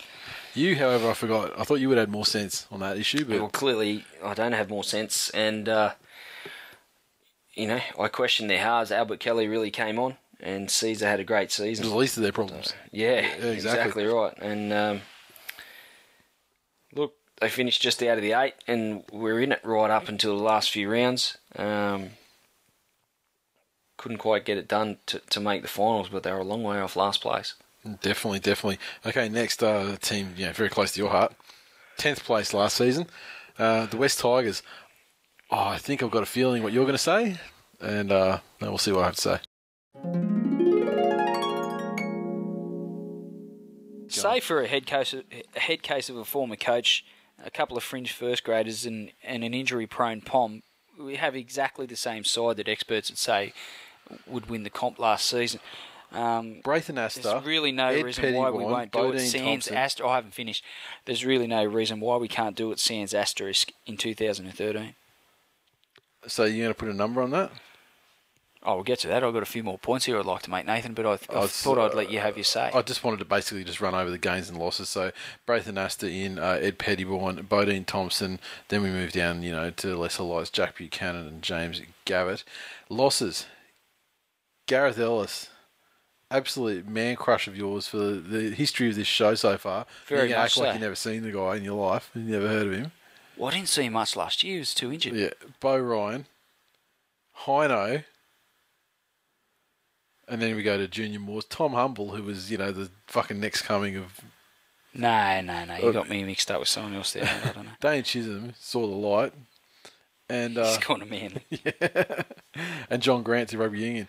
So you look at the, if you had a scale there of the guys that, left and the guys that have come in, much heavier the guys that left. Oh, look, at the end of the day, Braithen Astor cancels out Gareth Ellis. And then you've got, Pettybourne and Thompson, two young up-and-coming players, Multiplied by 10. In the place of guys that were on the downhill slide. I don't have an issue with that. I think Braithen Astor's already proven his worth in the off-season. He did a lot of the media work. He fronted press conferences and media sessions and has taken a lot of the pressure off Benji and Robbie to be the faces of the club in the wake of the whole Sheen situation. So I think he's already been worth his weight in gold there. Played his first game for the club, got 2 tries. Don't really have a major issue with what Braith's bringing to the table at the moment. Last season you did. When his signing was announced, you did. That's last season, Nathan. We're here to talk about the future. I think everyone just needs to settle the fuck down. I think Mick Potter's got this. The man's had incredible success wherever he's gone. You put that, in tandem with Jacob Miller, who's probably in line to have an Adam Reynolds type year to bring the trophy back where it belongs. I think by mid-season, Tim Moulton will be a super sub, which is his rightful place in the squad, and hot sauce Jimmy Tedesco will be the Rookie of the Year, and the Tigers will finish first. What a fucking load of bullshit. I believe every word of it. I believe every word you say, but my result, I added all that up as well, and I came up with 10th. I can't believe that you have the audacity to host a rugby league podcast. You clearly know nothing about rugby league. I did have him in 9th, to your credit, but then I saw all the other teams in the competition and I couldn't find a place for him in the top 9. Watching your face as your words were coming back at you. It's like someone sticking knives in me. Like Rookie of the Year, Tedesco, and like Tim Moulton's going to be a super sub. And I love thinking that Jacob Miller. He was going to be like Adam Reynolds. It wasn't even in the country halfway through the season. Oh man! And of course, I always remembered that you were going to go with the delusional first place finish because you've been like that since day one of the show. You haven't tried to be the least bit realistic in your expectations for your side. But first realistic in my own mind. But look, it turns out that I was a little off the mark. Possibly more off the mark than you've ever been in the history of this show. Braithen Astor. I talked Braithen Astor up. Yeah, Jacob Miller was going to be the revelation. Tedesco, Rookie of the Year. Yep. Tim Moulton, a super sub. Super sub. What the fuck? I said it. I said, what the fuck are you thinking? Honestly, what the fuck were you thinking? Next up, St. George Illawarra Dragons. So 10th. 10th for the Tigers. Next, Dragons. This will be fun. Oh, Ben Creagh, captain's aside. I think enough said, really. Yeah. Lost, some toughness in Bo Scott. I think they're the same side in attack, and that's sad. But on top of that, they've also had their heart in Dean Young, their soul in Ben Hornby, and their attitude in Bo Scott ripped out. All that's left is Jamie Soward and Ben Creagh. Yeah. That's all. That's really all that needs to be said. I think people can guess from there. I think Dragons fans want Steve Price to be a good coach, but the reality is I don't think you'll have a job past Origin. I wouldn't disagree with that, but also a coach, the best coaches such as, Wayne Bennett, Mick Potter, guys like that, they change the style of game that a team plays to suit their roster, the strengths and weaknesses of their roster, and I don't think he's going to have any new ideas based on what I saw last season, and I think they'll finish 14th. Oh, you actually got them a little bit better off than me. I'm going to pick them second last, 15th. Well, direct hit for you. Turns out I do know exactly what I'm talking about. Direct hit for you, and just one off. I mean, if it wasn't for those pesky Tigers, they would have been. The irony that the Tigers being shitter than I expected got that prediction right for me. Yeah, and actually the fact that not only were they shit, they were so shit that they're actually shitter than the Dragons, a team that we just dumped on in the whole lead up. So thanks for pointing that out. But it's a direct hit for you, so hey, be happy. Okay, next. Who's next? We're moving our way in. Are we moving our way into the 8 yet? Who we got next? Let me look at this list of 2012. We are the Brisbane Broncos. Now, look, I'd love to put the slipper in the Broncos, so let's hope I did, hey, and got this one a bit correct. Can you put a number on the Broncos? 10th. 10th, I've got them in 9th. And the reason is basically, I think basically because you had the West Tigers in 10th and you couldn't put two teams in 10th. Yeah, and because I think the Broncos, they scraped into the 8 last year as a wounded and busted side, and they were blasted out pretty quickly. And I think the Broncos, their lineup's actually worse this year. I don't think Prince has got much to offer. I think he's well and truly peaked years ago, probably 2005. He's been on the downhill slide ever since, and this will be a continuation of that. And when you lose your heart and soul players like Big Petro, I mean, you can try and manufacture heart and soul players like Thaiday and stuff. Not really, Corey Parker, he's, kind of, but, not influential enough on a game to, be that kind of guy. So when your heart and soul player that you got left is Peter Wallace, who's like an import, and he's a ranger, so by definition, he doesn't have a soul. You're a soulless side, and you're going to finish worse than you did the previous season, 9th. I'd just like to say that everything I said then was 100% correct, except for the number I signed. Exactly. I had the Wallace thing. I said that Prince was shit. They had no heart and soul players. That was unbelievable, and I wish that I just could have foreseen that they were actually going to be shitter than what I thought. I mean, I think turns out they finished 12th, and I was happy to put them out of the 8. I think my motivation was, look, I'm going to put the Broncos out of the 8, but where can I put them? And then where other teams fell, and the Broncos landed in the 9th spot. But ultimately, what was it, 12th?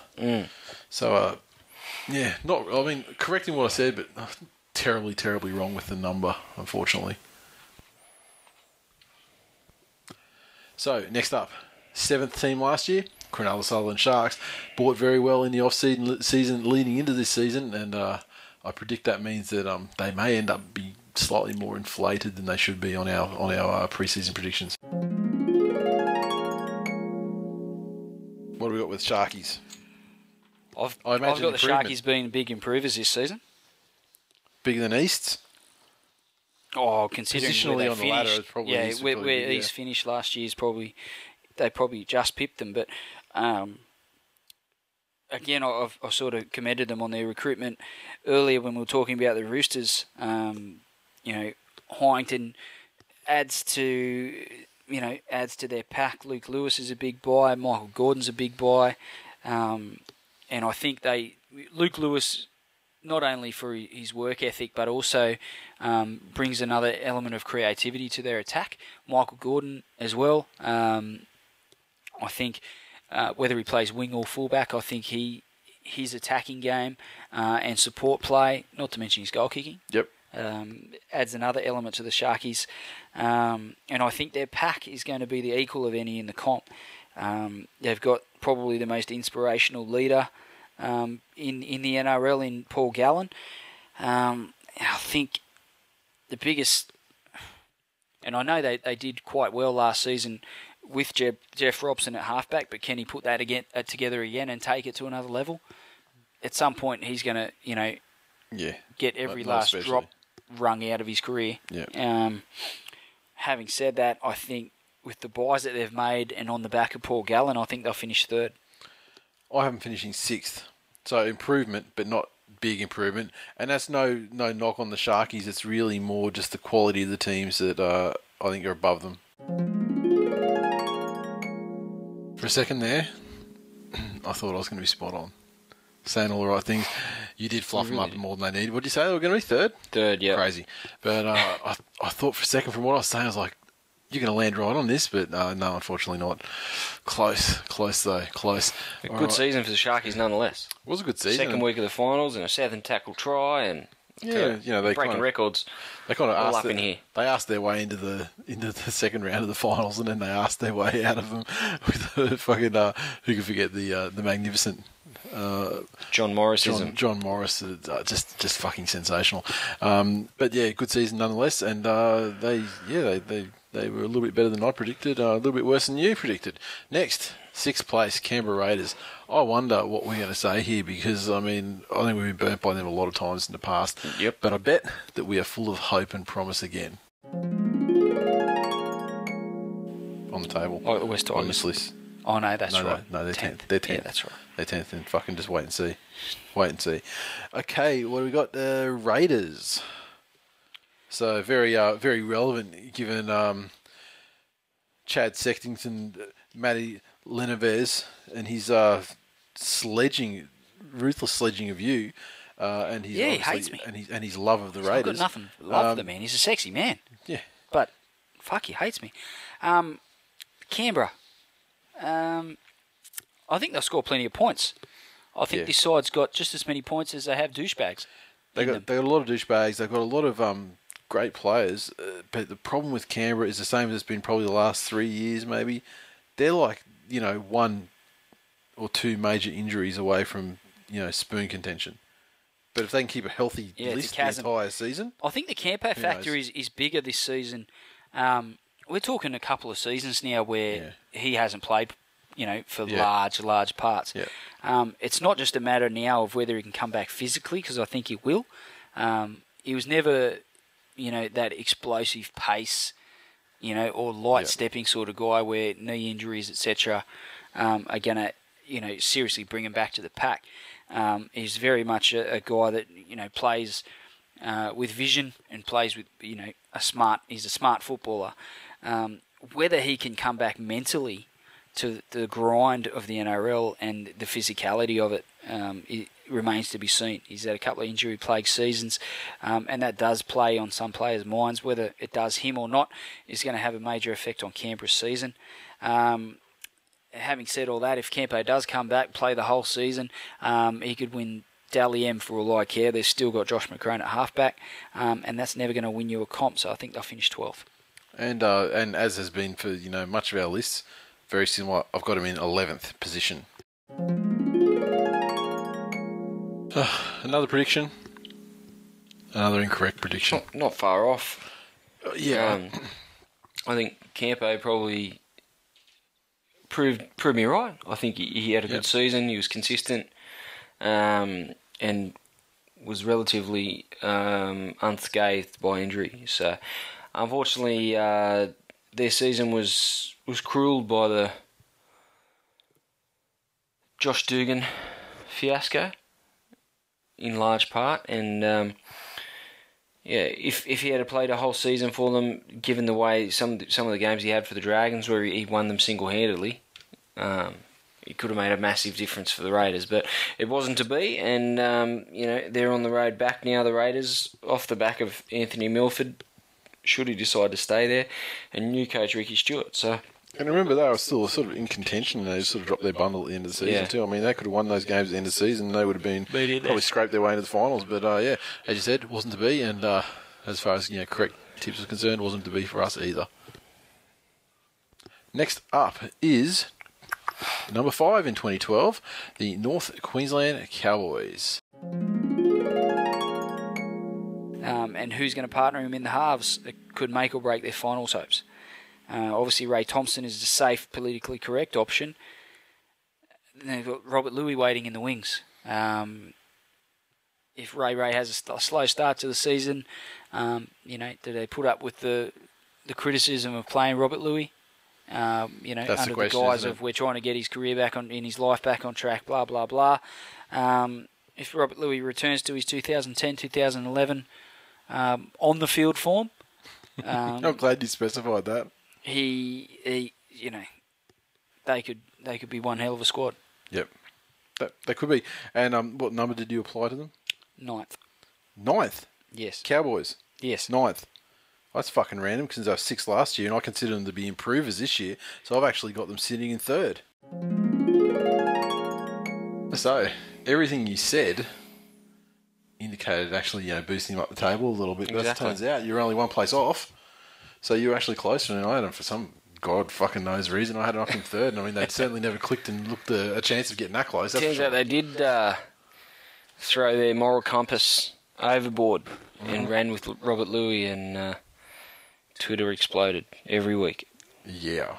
Okay, next, the mighty Manly Seagulls. They finished 4th in 2012, and no doubt we're going to see what I thought about that for the 2013 season. Tons of gains. I mean, a lot of people are saying, Manly, they've lost so much. Well, let's clarify what they've lost. Dean Farrow, he's a pretty good player for us when he came into the side through injury. Tony Williams, lazy motherfucker. I mean, every Manly fan is glad to see the back of that motherfucker. Shiftless bastard. Darcy, gotta love Darcy, but he's off to the Eels, and reserve grader at best. He was a decent player, but yeah, he certainly was like a reserve, or wasn't the best proper. Daniel Harrison barely saw any first grade. Fuck him, he's a ranger too. Michael Oldfield once again through injury gets on the field. Now he's gone to the Roosters, and Josh Drinkwater, never seen first grade, going to St George Illawarra, and we didn't mention the great white hope for them. Apparently he's going to be the halfback that saves their lives. Ridiculous. Then the gains. I mean, we gained. I've already got a nickname for him. Thirsty. Yeah, Thirsty. We've gained some orange peelers in Essie Tonga, and potentially Kane Lawton as well. But Justin Horro, from all reports, apparently he's been training house down incredibly, and I think he's earned himself a spot in round 1 side. Richie Faoso was fantastic last season when he moved to the Storm, and I think he's a good option at prop for a reserve prop. Brenton Lawrence, apparently, he's got a lot of trial time as well and has been looking fantastic. And a couple of Titans fans I've been chatting to as well, they're sad to actually lose him. David Gower was a good up-and-coming prop from St George. Liggy Sow, one of the players of the under-20s. Michael Cheekham, another one, fantastic under-20s. James Hassan, once again, that's a young gun that Cronulla didn't want to lose. And we go on Peter Hiku. I think he was the actual player. Was he the player of the year for the 20s? And Dane Chisholm returns home from West Tigers. And then Jesse Seni Lafau, who Penrith supporters, were sad to lose. So I think we picked up a lot of good young guys. I think there's a few solid guys in there. Obviously, Cheekham, Chisholm, Faoso, solid buys. I think Justin Horro, he has the potential to be one of the buys of the year if he gets the minutes. Yeah, exactly. So, and some of these guys won't come up from the younger grades probably this season, but they're definitely they're guns of the future as well. So this assumption that I see people see guys like Farah and Harrison as losses. Really, Tony Williams was a solid first grader, but he only played about 7 games for us last season. So Lussig's the only guy that spent a hell of a lot of time on the field for us that we lost. And when you look at the guys like Richie Faoso and Brenton Lawrence, David Gower, Liggy Sow is a younger guy. I mean, we've got him fucking covered, quite frankly. I mean, if that's the loss. So I think the best thing that can happen to the rest of the NRL is if Manly stays out of the papers. They don't have any extended losing streaks or get any other reason to be motivated by a backs to the wall mentality, which is when they're at their best. Unfortunately, none of that stuff actually has to happen for Manly to get that mentality. They'll just make it up. But I think if Manly can just, you love to say how they fly under the radar, but if they can legitimately fly under the radar because they're just not that good, then that's probably a good thing. I think Manly are at their best when they think the world hates them. And if they can avoid that, I just don't know that they're going to find the motivation to do it again. They don't need that to motivate them. DCE and Foran working with Joey is a positive step. Exactly. Joey's there full time. I think some of the intended targets are probably getting some miles and injuries on the clock. Jamie Lyon in particular. Still had a fantastic year last year. He's one hell of a player. Just every player has that dip. Steve Maddow has a similar. He's got a lot of injuries on the clock as well. Whether they can start running out the same tight old place to these sort of guys, they've got good young halves, dynamic young halves. They still need something to work with. And plus, they got like young guys coming through as well. Chisholm got a lot of time in the trials, and Hiku got a lot of time in the trials as well. And he's actually named on an extended bench for round one as well. So he's getting injected into the side probably sooner than we would have thought. I've got Manly finishing 8th. I've got them finishing anywhere. I mean, certainly top 8.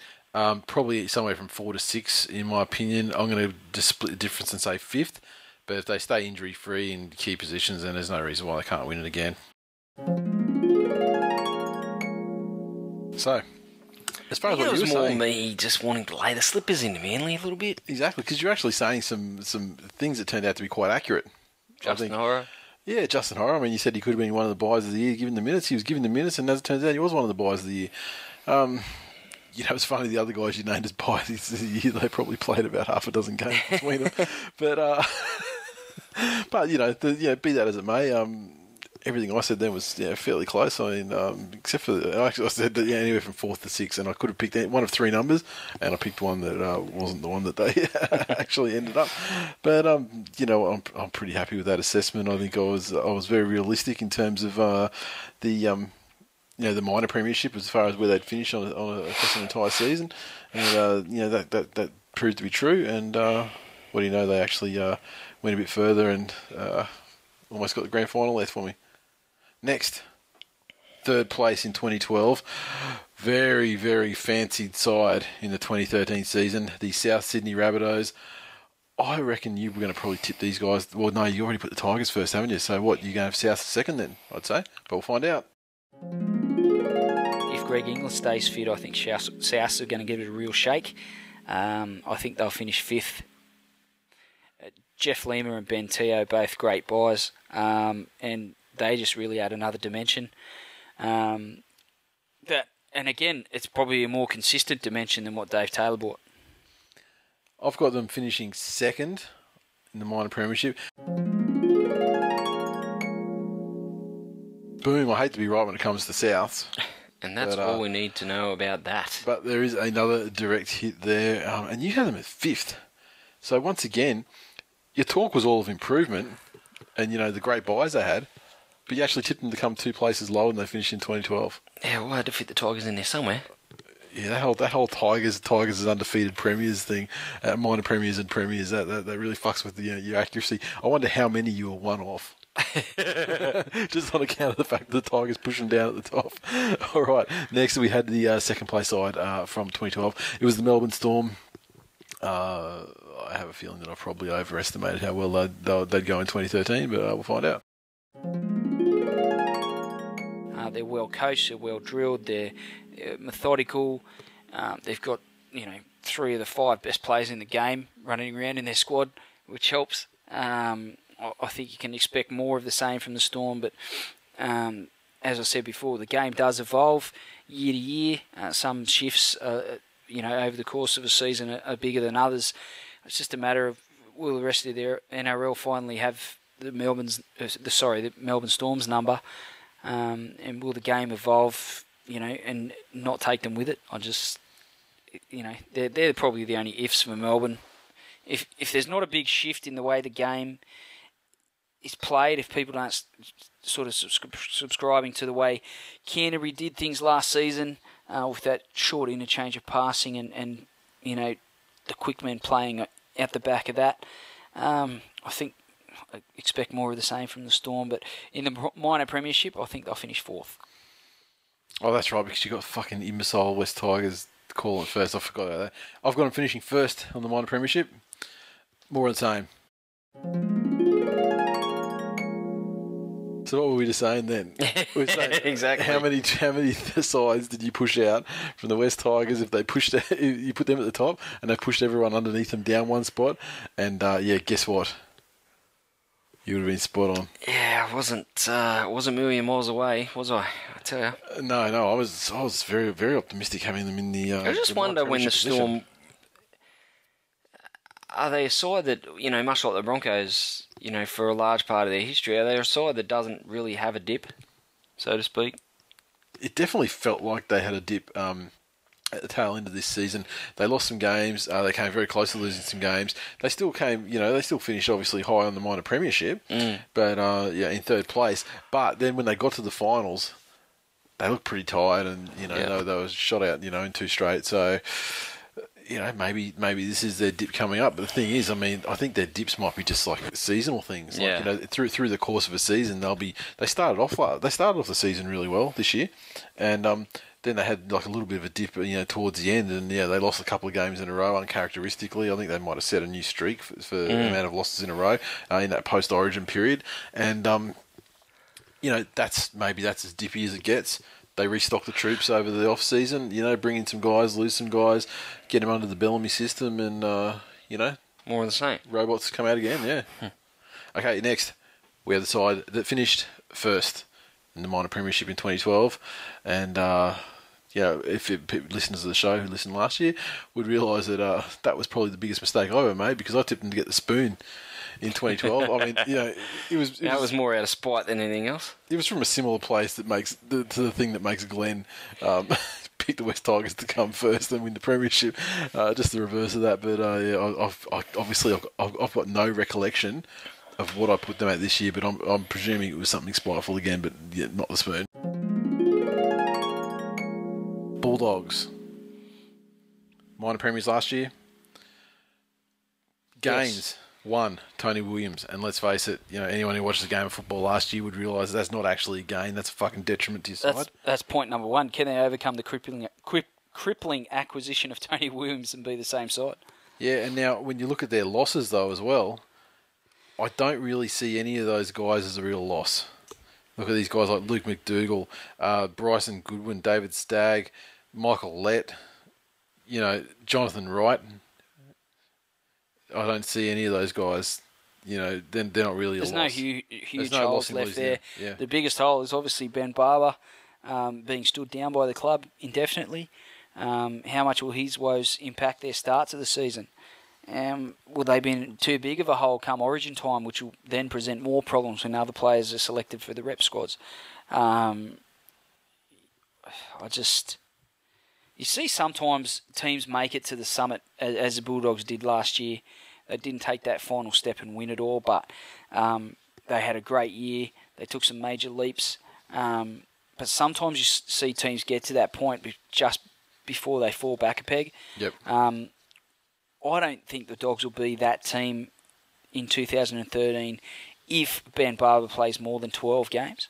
If he plays any less than that, I think that's a massive part of the way that side plays that's taken away from them, and it's a big ask. It's a big ask. They're well coached, but they do play, a style that is very skill based, and at the moment there's no more skillful player in the game than Ben Barber, so that's a huge hole for them. One last point, Josh Reynolds. I think he's prime candidate to get a touch of the Daniel Mortimers. Yeah? Yeah, he's just not the most naturally gifted player. He gets a lot of hustle, and I just think that probably is a bit easier for opposition defences to account for, and they probably know more of what they're going to get, so they can tailor their game plan around it. So, I think he's a great player, and I really enjoyed watching him come on last season. I just got a sneaky feeling that second year might knock him around a bit. But I still have the Dogs finishing second. I've got them finishing fourth, and, they could possibly go top 2. But, at this stage, it's just such an X factor, like how long is Barber out? And, if he's, we've heard all sorts of, potential, timings from, 6 weeks to 6 months. Yeah. So if it's 6 months, that's it, their season gone. Which is an indication that no one fucking knows. Yeah, exactly. If it's 6 weeks, though, if he misses the first 6 rounds, then, they should be... I mean, the statistics, that we've seen bandied about since, the whole Barber thing's gone down is that, they are in very, very, very bad position without Barber in the side. And, putting someone like, is it Turner, I believe, that they're going to put in fullback? Yeah. not even in the same fucking ballpark, let alone, you know. No, he's a solid Barely first even- grader. He's barely even even in played the a bit same of sport. Origin on the wing, but Yeah. So, look, fourth for the Bulldogs. I mean, they might have a bit of a dip anyway, because how does this Barber thing affect them as a club? You know, regardless of the fact of just removing his talent from the side, how does it affect them, you know, psychologically otherwise?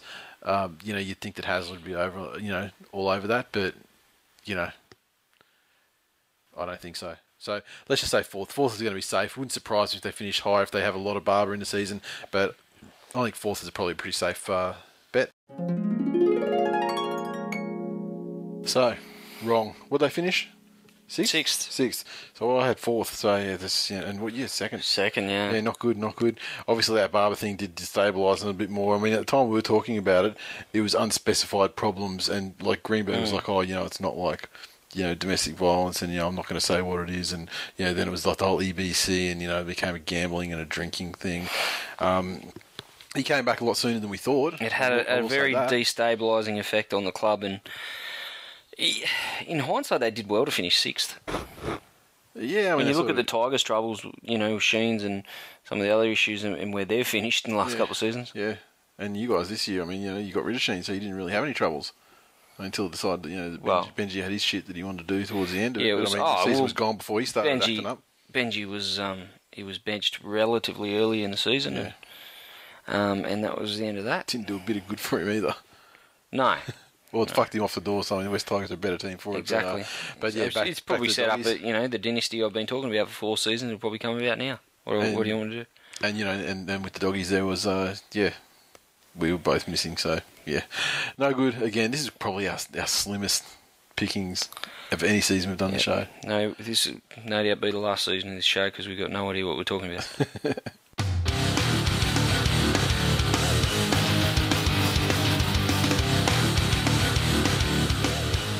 That is full time for episode 143. As always, you can interact with us on Twitter, so follow at TWI League, and we're on Facebook, facebook.com/This Week in League. Some of the feedback we got back was that we obviously prefer Twitter.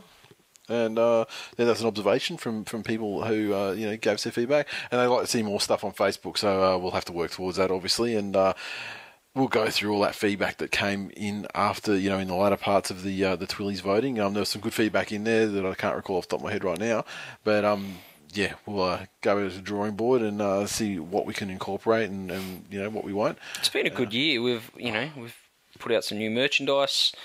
There's a view to put some more out again. More to come, yeah. The live show was a off the cuff sort of thing, and it's Yeah, we been probably only made the decision like the day before. exactly. Yeah. It was a resounding success, and there'll be more of that to come next season. So there's a lot of good initiatives that'll go through in the next year, and you know, it's been a good year. There's been a lot of good feedback, a lot of new listeners. Yep. A lot of big listeners too, that, you know, guys that, you know, get on Facebook and get on and Twitter really, and like every yeah, week. the you know. interaction level Yeah. is high, and which is great. It's all part of the community that we're building, and you know, it's great fun. Every game there's more and more people joining in the fun, joining in the talk, and that reflects in the numbers of the show. So we thank each and every one of you for listening in every week, and it's a hell of a ride every season. It's tough at times, but it's worth it when you see that feedback and people's appreciation for what we're doing. Exactly. I got absolutely nothing to add actually to that. That was, you said everything that I would have said. So yeah, thank you everyone for a great season 2013, and yeah, look forward to 2014, and that's it. Go to the shop. Go to the website. Go to the shop. Clean us I'll out. miss you tomorrow. Hang on. How did we get here? The line between news, facts, and your personal fantasies is very blurred. It's become extremely blurred and disturbing over the course of the year. Maybe we should delete that out. Yeah, you've gone latent to blatant to fucking disturbed in the space of about 30 episodes of the show. So unbelievable, Fantastic stuff. great fun year. Go to the shop, buy some stuff, clean us out of the Revelation shirts, clean us out of Tigers in Decline. Got to get this undefeated shirt out before Christmas, and so I expect to see something over the coming weeks there. And who knows, much more. See you next year. See you next year. Merry Christmas, because let's face it, we're not going to Little talk to you early, before then. You know, But, Decorations have been in the shops for a month, so it's not like we're the earliest. Don't be shy to send us your gifts. Exactly. Preferably ones that aren't Nude photos of trotters. or made of human shit in paper bags, all lit up That'll do us. on my doorstep. And Glenn's okay. we're done. And we're done. See you next year. Close your eyes.